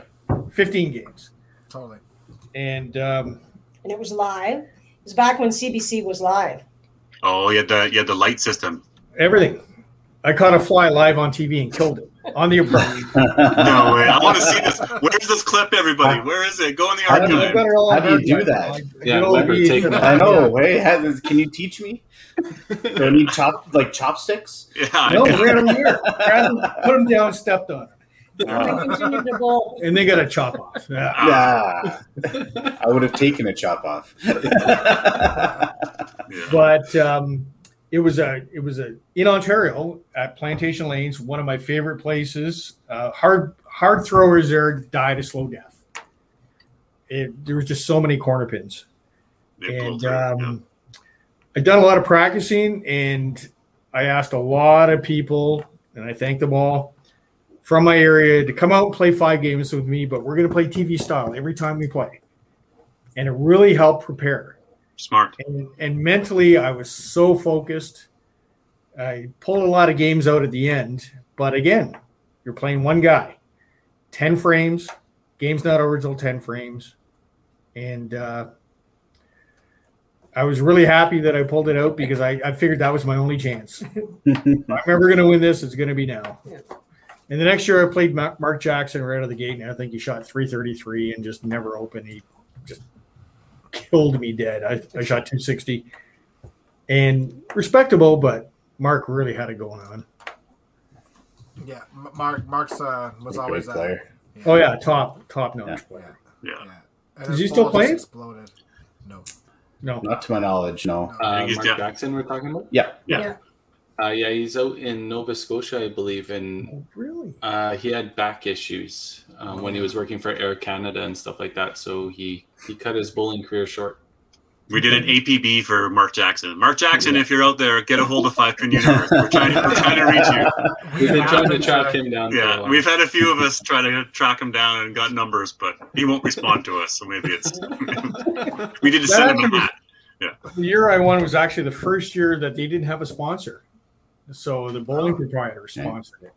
Right. Okay. Right, because they had Labatt's before that. I don't even know. I think they might have had OB before that, maybe.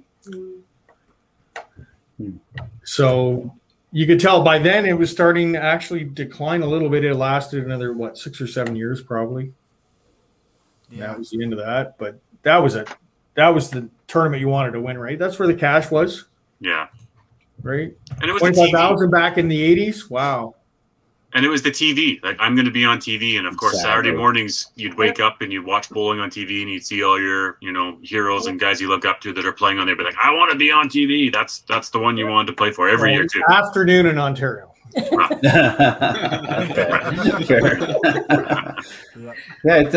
was the last year? It must have went right to about 2000. Because I remember playing it just out of YBC. They changed the format. They changed the money well before then, though. Okay. Yeah. That's right. Because then they had a ladies division, and it was The ladies went for a couple of years. I was on the first year of ladies. Okay. I'd say 02, 03, somewhere in there. I feel like there was a few more. Well, I think CBC in 90 after, I think it was 2001, switched over to TSN Pins Game, Right. then transitioned to TSN Championship Bowling or Oh, right. whatever the But then transition there was a was. CBC bowling too for women. Or TSN, was it? No, it Oh, wasn't CBC, TSN. It was yeah. CBC. No, Yeah. CBCs did have the different, for sure, the different categories, different divisions. All I know is when I was in grade 6, they asked me what I wanted. Like, they did a little form thing, and it was like, "What do you want to do when you grow up?" And I said I wanted to be on CBCs. And I was 10. I was 10 years 100%. old. 10 years old, and that would have been like 97, 98, somewhere around there. So No. it must have still been around then. So Yep. Yeah. Yep. But it was Ernie Afghanis calling the shots, and then they cut out to the hockey scores, which is always 6-5 Boston over Toronto. things have changed. The old school hockey. Yeah. Are we talking about playoffs here? Because that's what it sounds like. So you're qualifying for the CBCs back then. It was just 15 games straight. 15 games because It was 10, and he made a cut. 10. It was okay, yeah, because we had the same thing, and I think it was anybody within 300 pins or 100 pins or something like that. No, they had a number like the top 20 or something went on. Yeah, whatever it was, 24. We did that here in Alberta, Adam? Did you say? Yeah, for some reason, I think it was like top 10 and then anybody else within a certain number of the leader or something along those lines ended up making it into the next cut for the final 5. I can't remember what the format was. So we needed Don Sim. Yeah. That's the story out west. Oh, okay. Yeah. Yep. Well, Brenda, one year we were playing in Cambridge, and she was leading, and another guy came up, threw a strike, picked the ball off the rack, threw a strike, threw another strike, beat her by 12. No, by 1. Oh, by 1. He thought for he her had to lost. make the show. He thought he had lost. So he just got up in the 10th and threw 3 balls and 3 strikes, and I'm not going to mention any names. I'm out of luck. And you were in second then, Brenda. Yeah, I ended up second by 1. Well, And that was when she it was was done. We knew what he needed, but he didn't know. He didn't know, and he's just getting up and going, and you're probably thinking, like, what is this guy doing? Like, what? Dude, think about it. Yeah. No idea. Yeah, it was probably better he didn't think, right? Oh, so for sure. He shot 180 on TV. Yeah. So, darn. Yeah. Dang. Keeping on, we'll go back to Brenda and your TV stuff, but keeping on Dave here. Another highlight is obviously Perfect Game in 2004. At any time when you get on a run, 6, 7, 8, 9, whatever it is, you start to get excited a little bit. But throwing a perfect game is something special too. So where did that one take place for you? I was so stiff I couldn't move that day. We had played a big tournament baseball all weekend. I couldn't move. I came up there, the first 2 practice balls had barely come out of my hand. Started off on a double. Everything's all good. A few more, started getting a little looser. Where was it? At Fleetway, our home center where we coach YBC and everything else.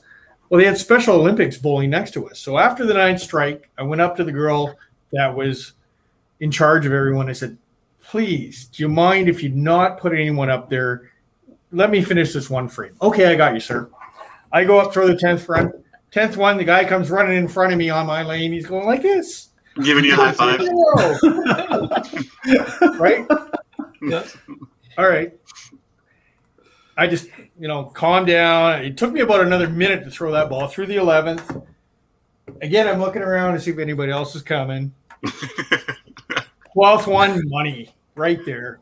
And I was just glad it worked out that way because I would have not been impressed. It was just a weird circumstance. When you go up to the person in charge, please put these people away from the lane beside me for one frame. Yeah. They couldn't control them. That's all. No. It was funny. Yep.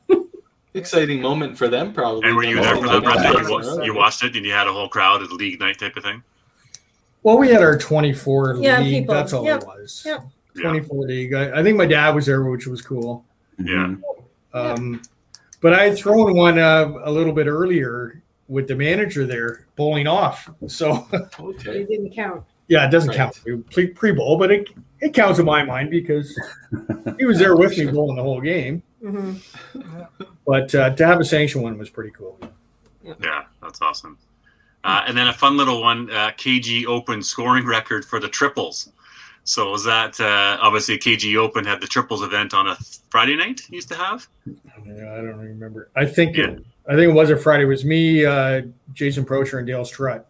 And those guys shot 9 and change. I probably hit the pocket more than them, but I couldn't get a strike. So I shot my 750 and they went crazy. But I also played the $1,000 event there too. The Invitational. And, ended up semifinalist.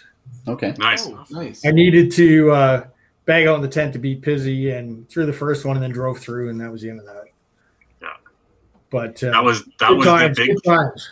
That was the big one back in the day, right? Was the KG Invitational? You know, to get to play in that. I mean, that was. I remember my first couple of years of watching this. What is going on here? This is big time.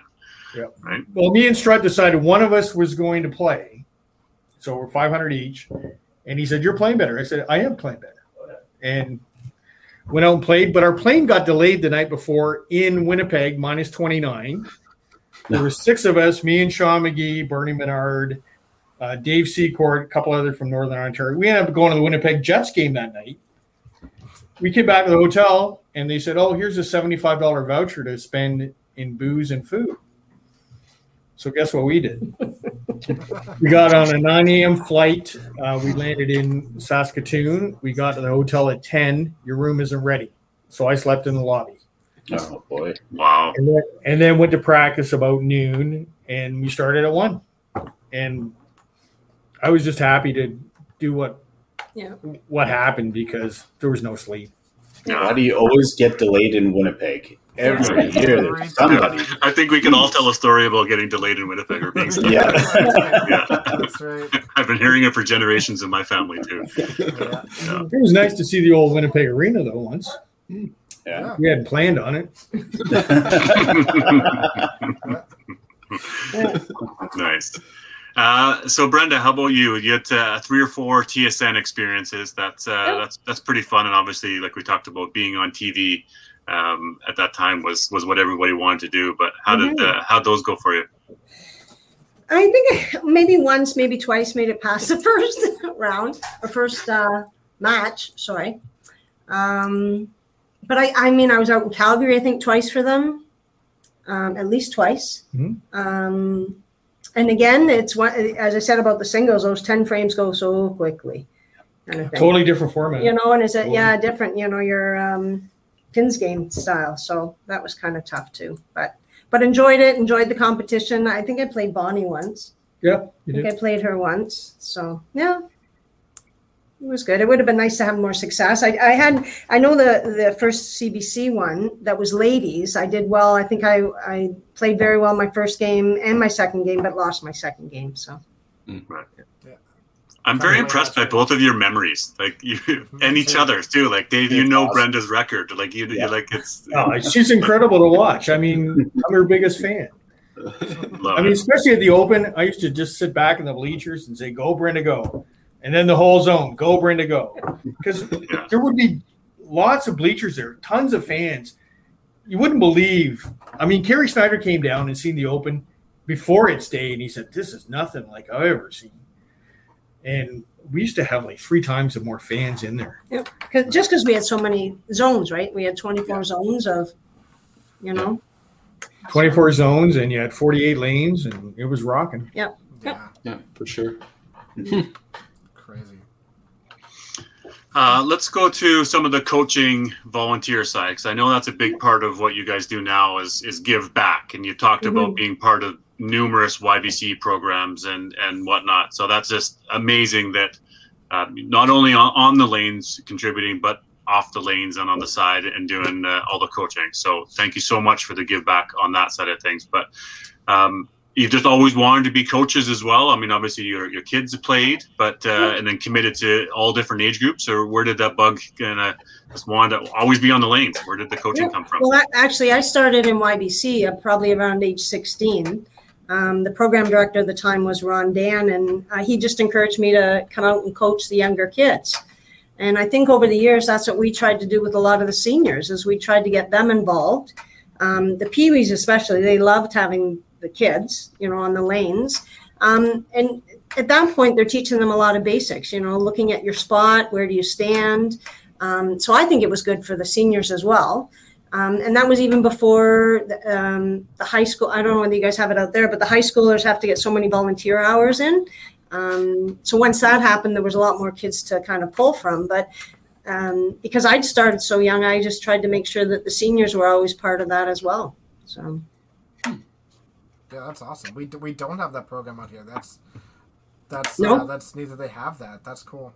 Yeah, no, they have to have makes a so lot of many sense. hours to graduate from high school. Interesting. Volunteer hours, nice. Community service. So we'd have a bunch We of have them. community come out- service, but we have community service, but just in a different reason. Yeah, that's it. Yeah. Wiping hockey puck skid marks off the arena. That was the worst part about community service. Just saying. Yeah. That's what a friend told me. Friend. But it was a lot of fun though too, because you could see those kids develop over the years. Yeah. And, a lot of them were committed back then. I mean, we're talking again, early Few years, a few 90s, years. whatever. Yeah. And I mean, kids wanted to play and they wanted to be good.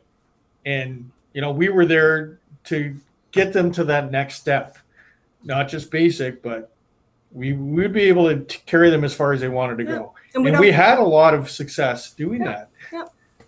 Yeah, we'd encourage them. We talked to the proprietors, made sure they had kind of free practice. Yep. And we would go and practice 2 or 3 times a week and say, hey, if you want to come out, we're coming too. Yeah. Any of those kids that, like some of the names you want to share with us that you've sort of mentored along the way that you toot your horn a little bit that we would know on the competitive side of things? Well, Caitlin Hewitt, she was, I guess one of the last ones we had out of Fleetway. She won the Bantam girls 4 steps. Jordan Banks is someone recently, he ended up winning the 4 steps and then because of COVID couldn't go. But he had some success at the Youth Challenge as well. Some of the Youth Challenge, some of our kids made the national team there as well. I don't think we've had anybody win singles in Ontario. Well, Darren and Brian.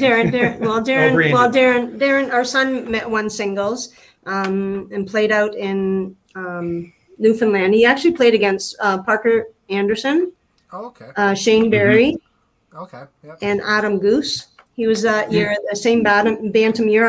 I think those 3 still play. I've seen Parker's name and I've seen Shane's name. We played Adam at Nationals here not too long ago. Yep. So he played the year they were out there.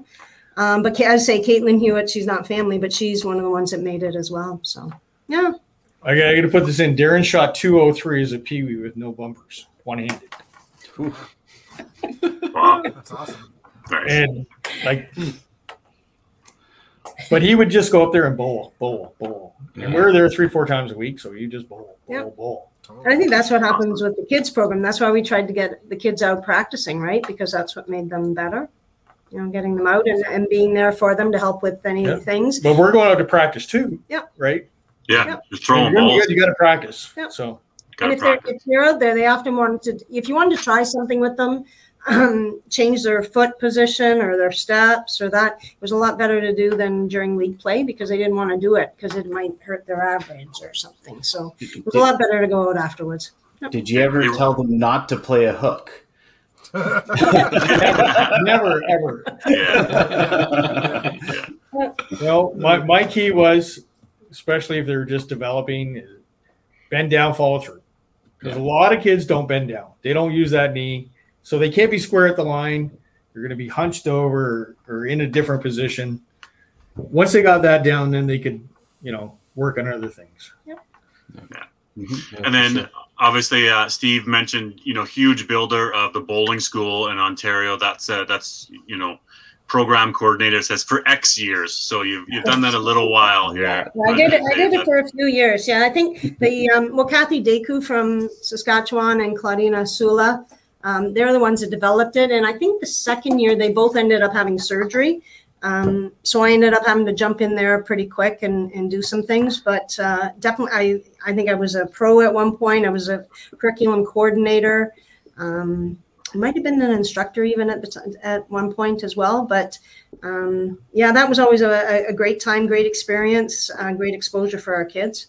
Definitely. I mean, having that bowling school, we've talked about this many times, going to the Saskatchewan Bowling School, the Ontario Bowling School, Alberta's had one. Just to have something like that for these kids to go to, and quality ones for all these kids to go to, is so important for their development. So good on you for, organizing and helping and building it and coaching and doing everything you do for the bowling school. So thanks. Yeah, well, I enjoy it. So, and I even went out once to Tom's school. He invited me out there, out to Saskatchewan. That was fun. Nice. Then obviously masters on the volunteer side of things.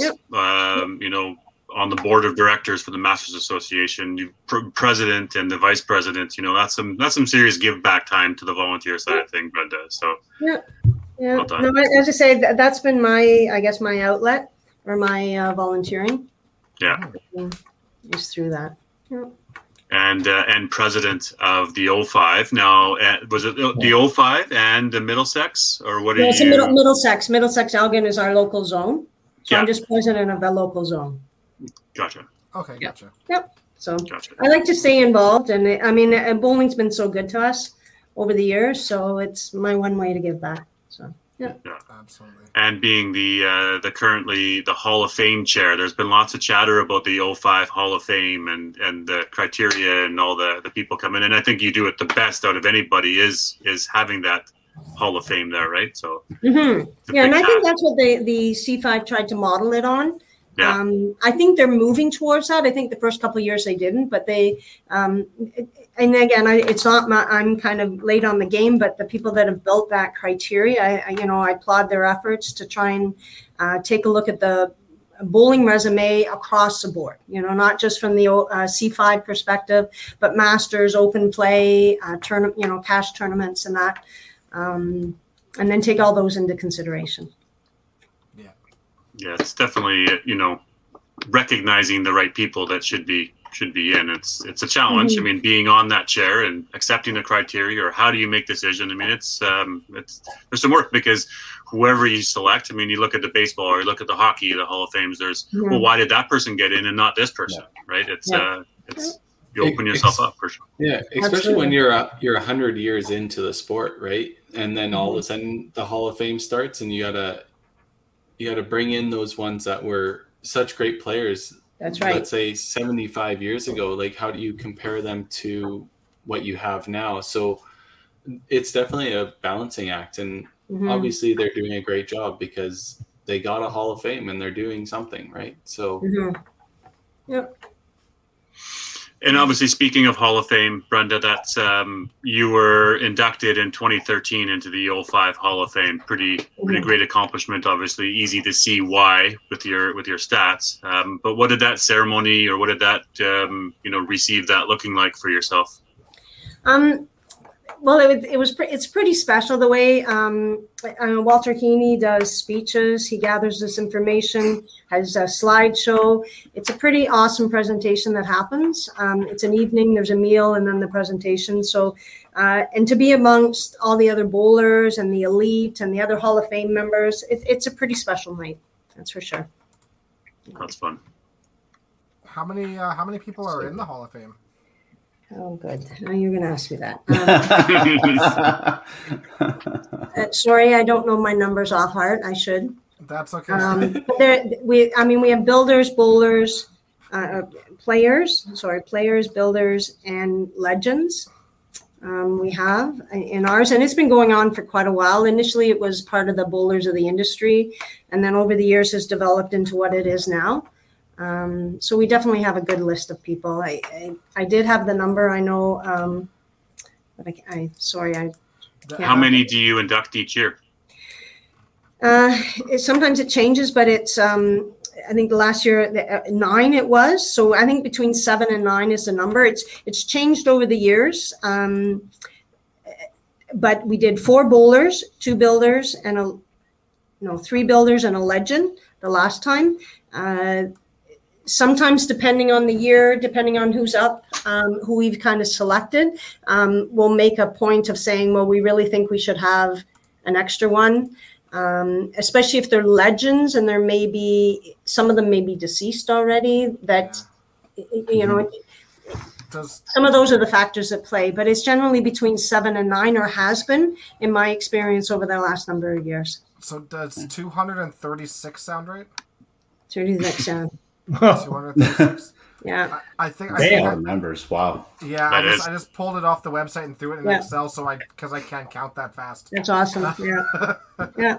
Yeah. No, and some of them are dual inductees. So some of them may have been bowlers that excelled at the game and then have gone back to give something like Fraser Hambly and Ian Cameron are both dual inductees, as well as Walter Keeney. So, Gotcha. Yeah. And do you earn, what do you get for it? I mean, obviously a plaque and a certificate. Yeah, you get a lovely ring. It's a lovely ring. Yeah. You get. And then when you're a dual inductee, you can either get, I think, a stone on that, or you can get a plaque or something. But it's a lovely ring you get. Right. And Steve asked, do you do inductions every 2 years? Is that what? It generally is every 2 years. Yes. Okay. So that's why there can be 7 every 2 years. Isn't bad. Yeah, that's not bad at all. Yeah, and so with the committee kind of, as you say, the form, you may have seen it on the C5 site, but that's generally what our form is.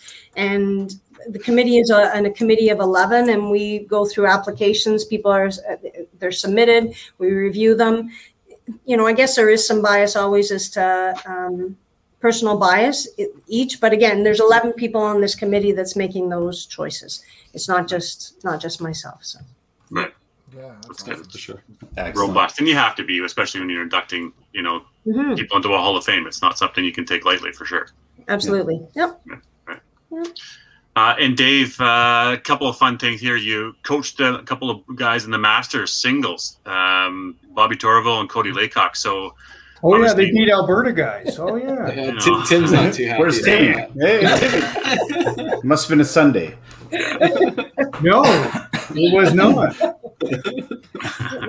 It was a Saturday always, because the bank was Saturday. Yeah. Oh, the 2 times it was. Yep. Yeah. So were you right down to the good players, great players. Bobby playing Schultz down in desperate needs, desperate times, come through. Cody, same thing. I think. Would he get shot against him 370 in the first game or something? Tim shot a big so game. Cody was first qualifier. Yes. No, second. No. No. Tim was high. Tim was high, wasn't he? But it's 2 out of 3, right, in Masters. No. Yeah, Tim wasn't. Tim was second because he tied. He tied with Tyson Nelson. He tied with him. Oh, okay. And they had a roll off to see. Okay. Yeah, they faced each other first. I'm pretty sure. And then 90%. I should know. I was there, and he is my brother. Yeah. So we needed a timeout after that first game, and we were granted one. And luckily enough, Cody kind of found out what he was doing. Yeah. And threw a lot of strikes after that. A lot of fun down there in the pit, though. Is it always Masters is best 2 out of 3? Is it? First one to win 2. Yeah. First one to win 2. First one to win 2, and even all the step ladder, like 5th place, 4th place, 3rd, or just in the top 3. Top 3. Top 3. So does 3rd place, 2nd, and still a best 2 out of 3. Yeah. Okay. See, I'm learning all these things. Hey guys, they think they could be around. Hashtag not a Masters guy. Yeah. Yeah.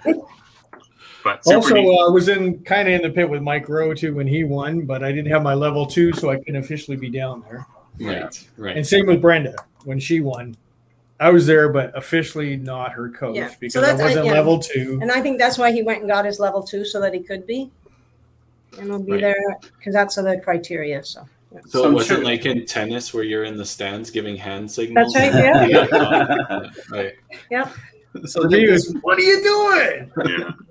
So when you're with somebody like that in the pit and in your experiences, what do you say to them? I mean, what's positive. The conversation? Everything's positive. Everything's positive. You want to keep them loose, keep them relaxed. You know, you're not doing nothing wrong. All right. Never look back. Always look forward, especially with Bobby's Newfoundland win there. That was my motto. Never look back. You're only looking forward, looking straight ahead. With Cody, we call it timeout. We're changing the field, changing the playing field now. Go ahead, do what you got to do. I mean, you just can't be negative. You cannot, and I don't give instruction because these guys are top-notch players. Unless I see something terribly wrong, I will not say nothing to technically coach them. Yeah. Ball motivation, get in the mood you're got to be in to throw those shots. With Bobby, I actually told him 5 frames left. You sucked on this lane for 5 frames. Do something. I don't care what you do. Just do it and move. And he finished it out. And, you know, he was happy to get that W. Yep. But that's all you're there for. Get the W, get out. Yeah, 100%. You know, score, who cares? Get the W. Yeah, I may be wrong, and you can correct me on this story. The last match between Bobby and Matt had a chance in 10, and did he punch or did he? No, I chop, think he pick the 3. Chop to pick the 3. That's Chop cherry. Yeah.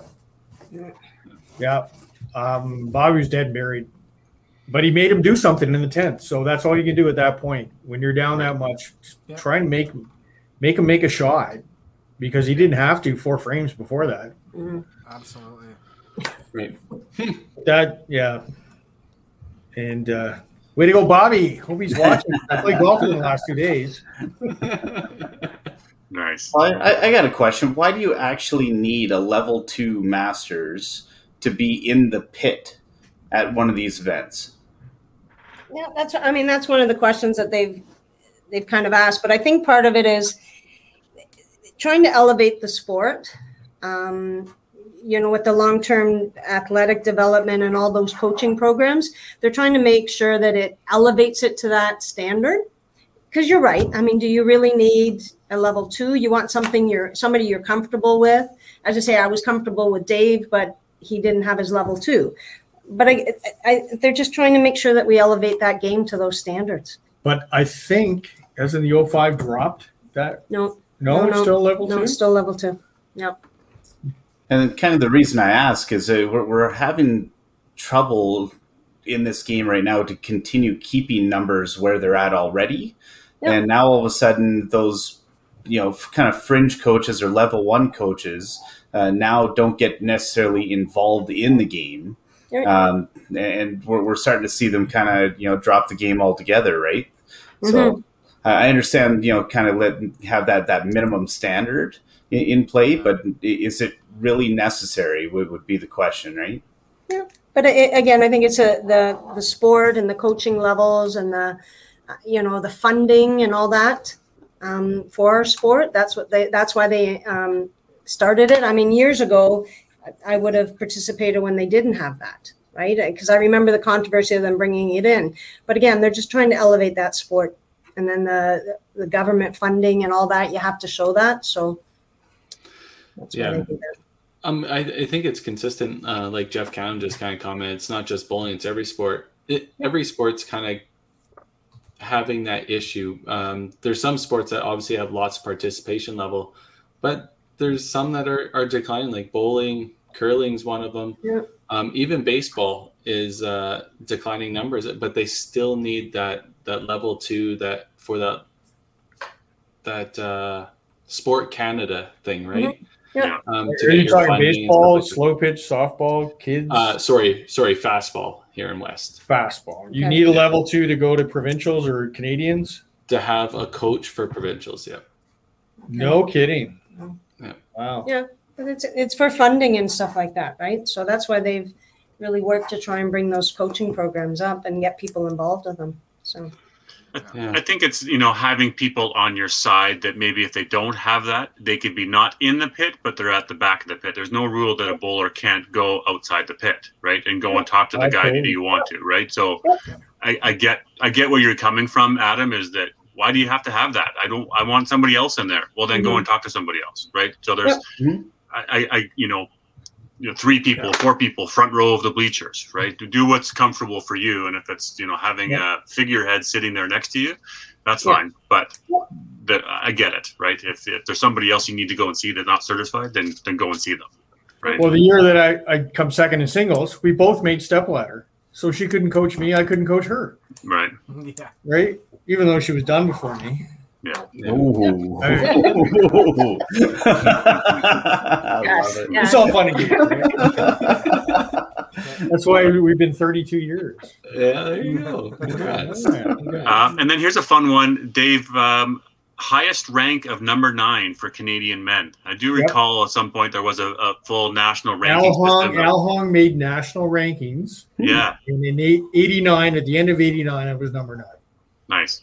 And they had done that for only a couple of years, maybe 3 to 4, the most that I can remember.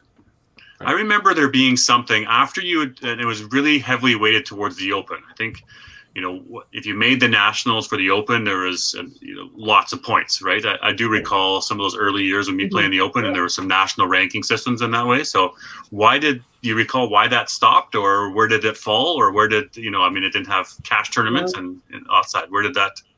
Probably had I don't think they involved hardly any cash tournaments. No, they didn't. Because Al Hong was with the C5. Yeah. So it would probably be C5 events. Okay. Only. Yeah. Right? Yeah.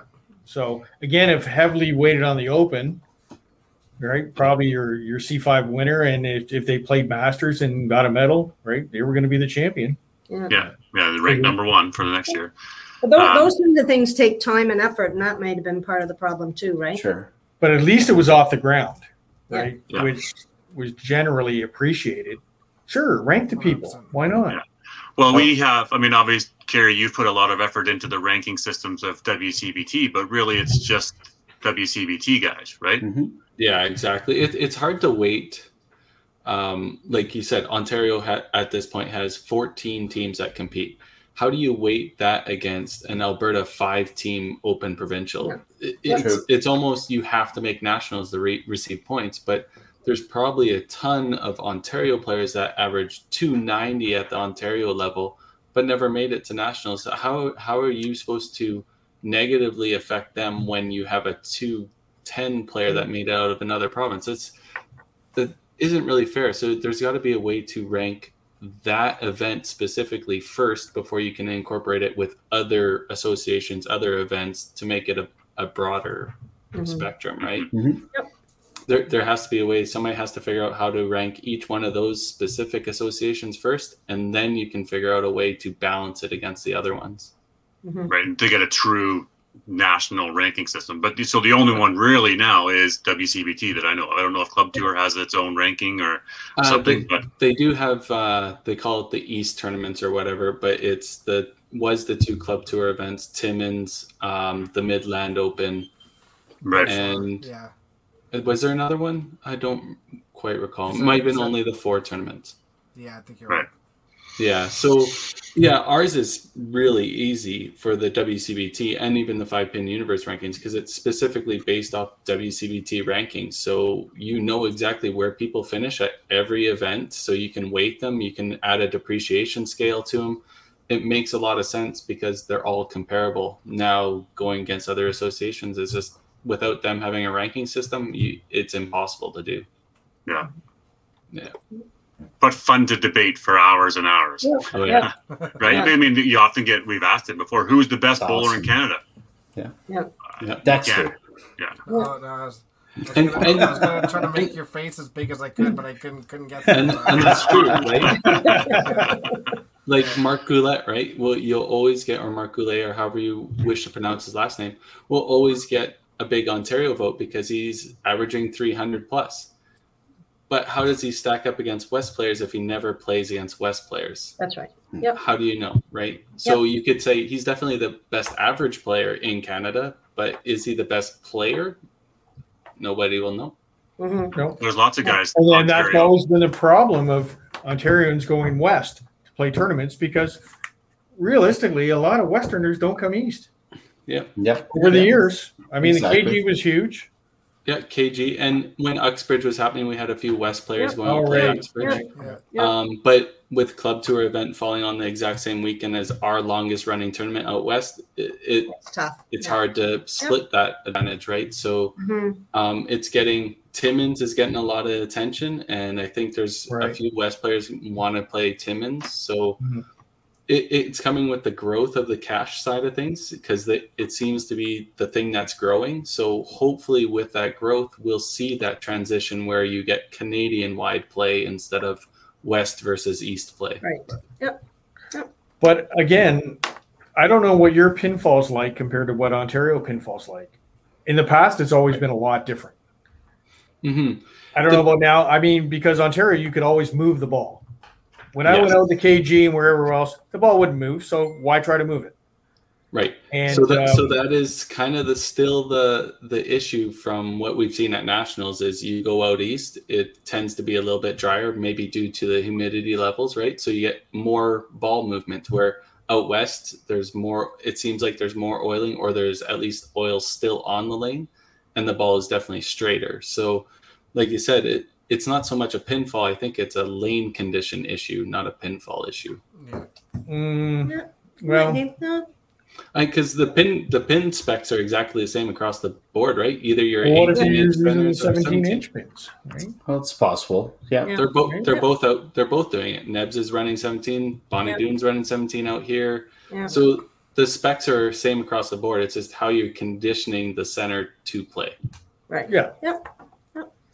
But it seems like West always consumes or conditions their lanes the same way all the time, where East conditions their lanes all the same. Yeah. Yeah. Yeah, for sure. Yeah, so it's just an interesting. adjustment no matter where you go. I really wish there was more crossplay so we could make it more comparable. So the main comparison we can make is like Mitch Davies and Greg DeGrazia and those guys that come play out west here a lot more frequently. They're consistently really good playing out here, but they're also consistently really good playing out in Ontario. So just by their comparison, we could say East and West are equal. Yeah. Really. But Mitch comes out and plays a different game. Mitch goes out, he's playing in Ontario and stuff. He plays a lot of end over end and accuracy. And when he comes out here, he makes sure he knows right away he starts turning the ball way more. It's all about a lot more rotation than he would normally play out east. So, but he knows the adjustments, and that's what this game is about, right? Sure is. You're always just trying to find the adjustments and score. Yeah. I like that. That's what makes the best players because they can go to any of those conditions and find a way to succeed, and that's what this game's truly about at this level, right? Yep. Mm-hmm. Yeah. Fun. I like debating that the East West. How do we combine? How do we get national ranking? How do we because at the end of the day, there's only a handful of guys that come here, right? We might have a more thriving tour, and then otherwise you're playing at nationals.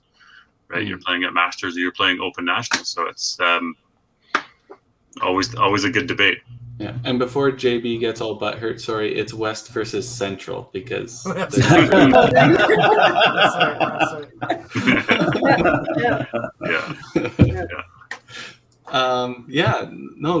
Great podcast, guys. Is there any last comments that any of you guys want to make for this podcast? No, I think you guys are doing a good job. Yeah, and, great job, guys. Yep. For the bowling world, that's. Oh no! No. Well, good timing. Good Oh, timing. their Wi-Fi dropped? Yeah.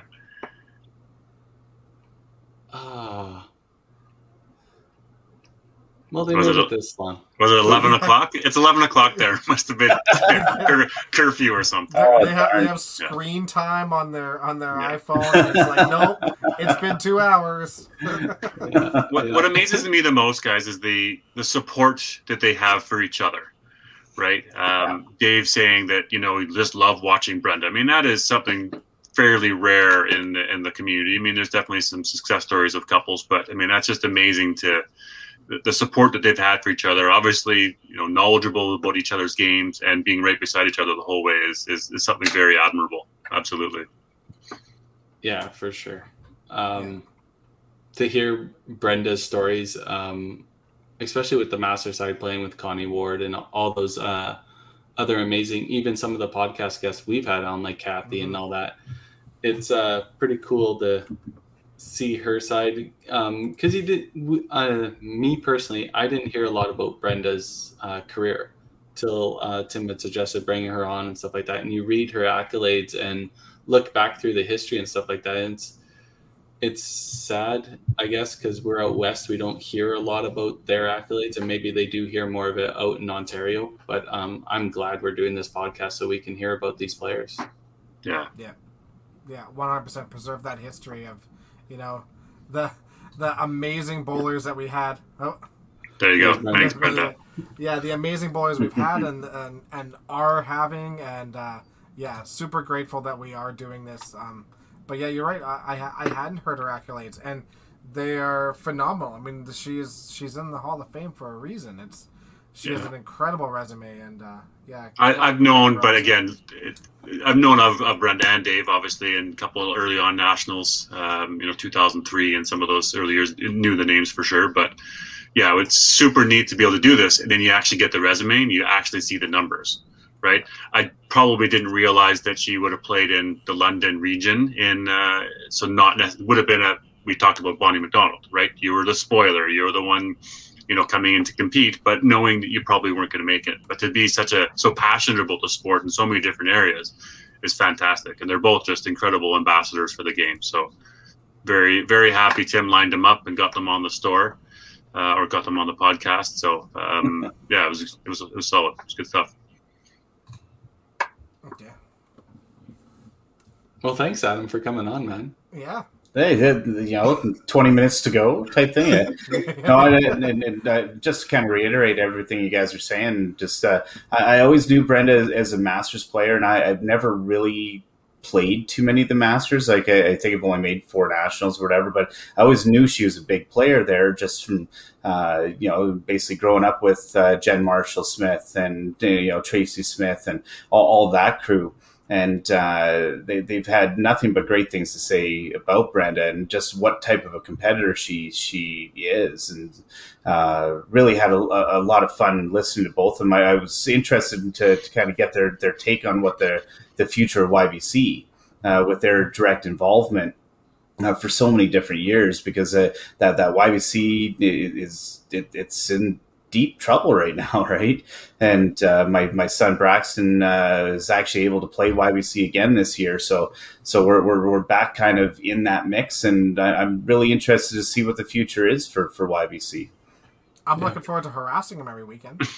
Me too. But you're right. Obviously, the YBC, we haven't talked about it too much, but there's a little bit of a split and, stuff going on with C5 and Bowl Canada and programs being run. So I think there's a lot of people interested to see how the fallout is going to be and what's going to happen with YBC. What's the future? What's the future of all of these guys, and how does it all look? And do they get to work together again at some point, or what's it going to look like? And that's a big question for a lot of us. Yeah, and this may be a bit of a hot take, but I don't think it could get any worse, because we all know YBC was on a downward spiral. Mm-hmm. Numbers were continuously going down. So maybe this shakeup is exactly what the sport needed, and maybe who knows what the association is going to do. I don't have insight to either way, but I hope one of them decides to pick up the slack and figure this thing out, because you need the proprietors for this game, but you also need the associations that can get the funding and help regulate the sport. So they got to work together. Figure your shit out, people. Yeah. Exactly. And you'll have to get Tim to give the full rundown of the new C5 board that was just elected there last week as well. So so congrats there. Obviously, Len Iselson, right? He's the president, and then Nanette's VP, and Tim's now on the second VP. So we've got a direct link to C5 executive. We ever needed it, right? So utilize them, boys. Obviously, he's careful, obviously, and doesn't. There's some in-camera stuff that you can't really do, executive side of things, but yeah, man, to be on the inside knowledge and both being on the proprietor side and the 5pin universe. I mean, whatever we can do to help mend and bring the game to the forefront and have podcasts and interview the history of the game, like Jim says. So happy to do what we do. Yeah. Yes. Yeah. Thank you to Posty. Yeah. Great call, Kathy. Yeah, he's been around for a long time. As long as I've been playing the Open, he's been there. So, big time. That's congratulations. It's been great having you around. Don't be a stranger. And, you know, Tim's not here to line up the next guest, but obviously with getting back to bowling, you know, we've got a lot of people on the list. So we're hoping to line up some really good guests coming up and continue to do these podcasts. We may not get to do them every week because of schedules and, you know, 5pin U gamers and pro team leagues, but, you know, definitely on the calendar. If we can, we will.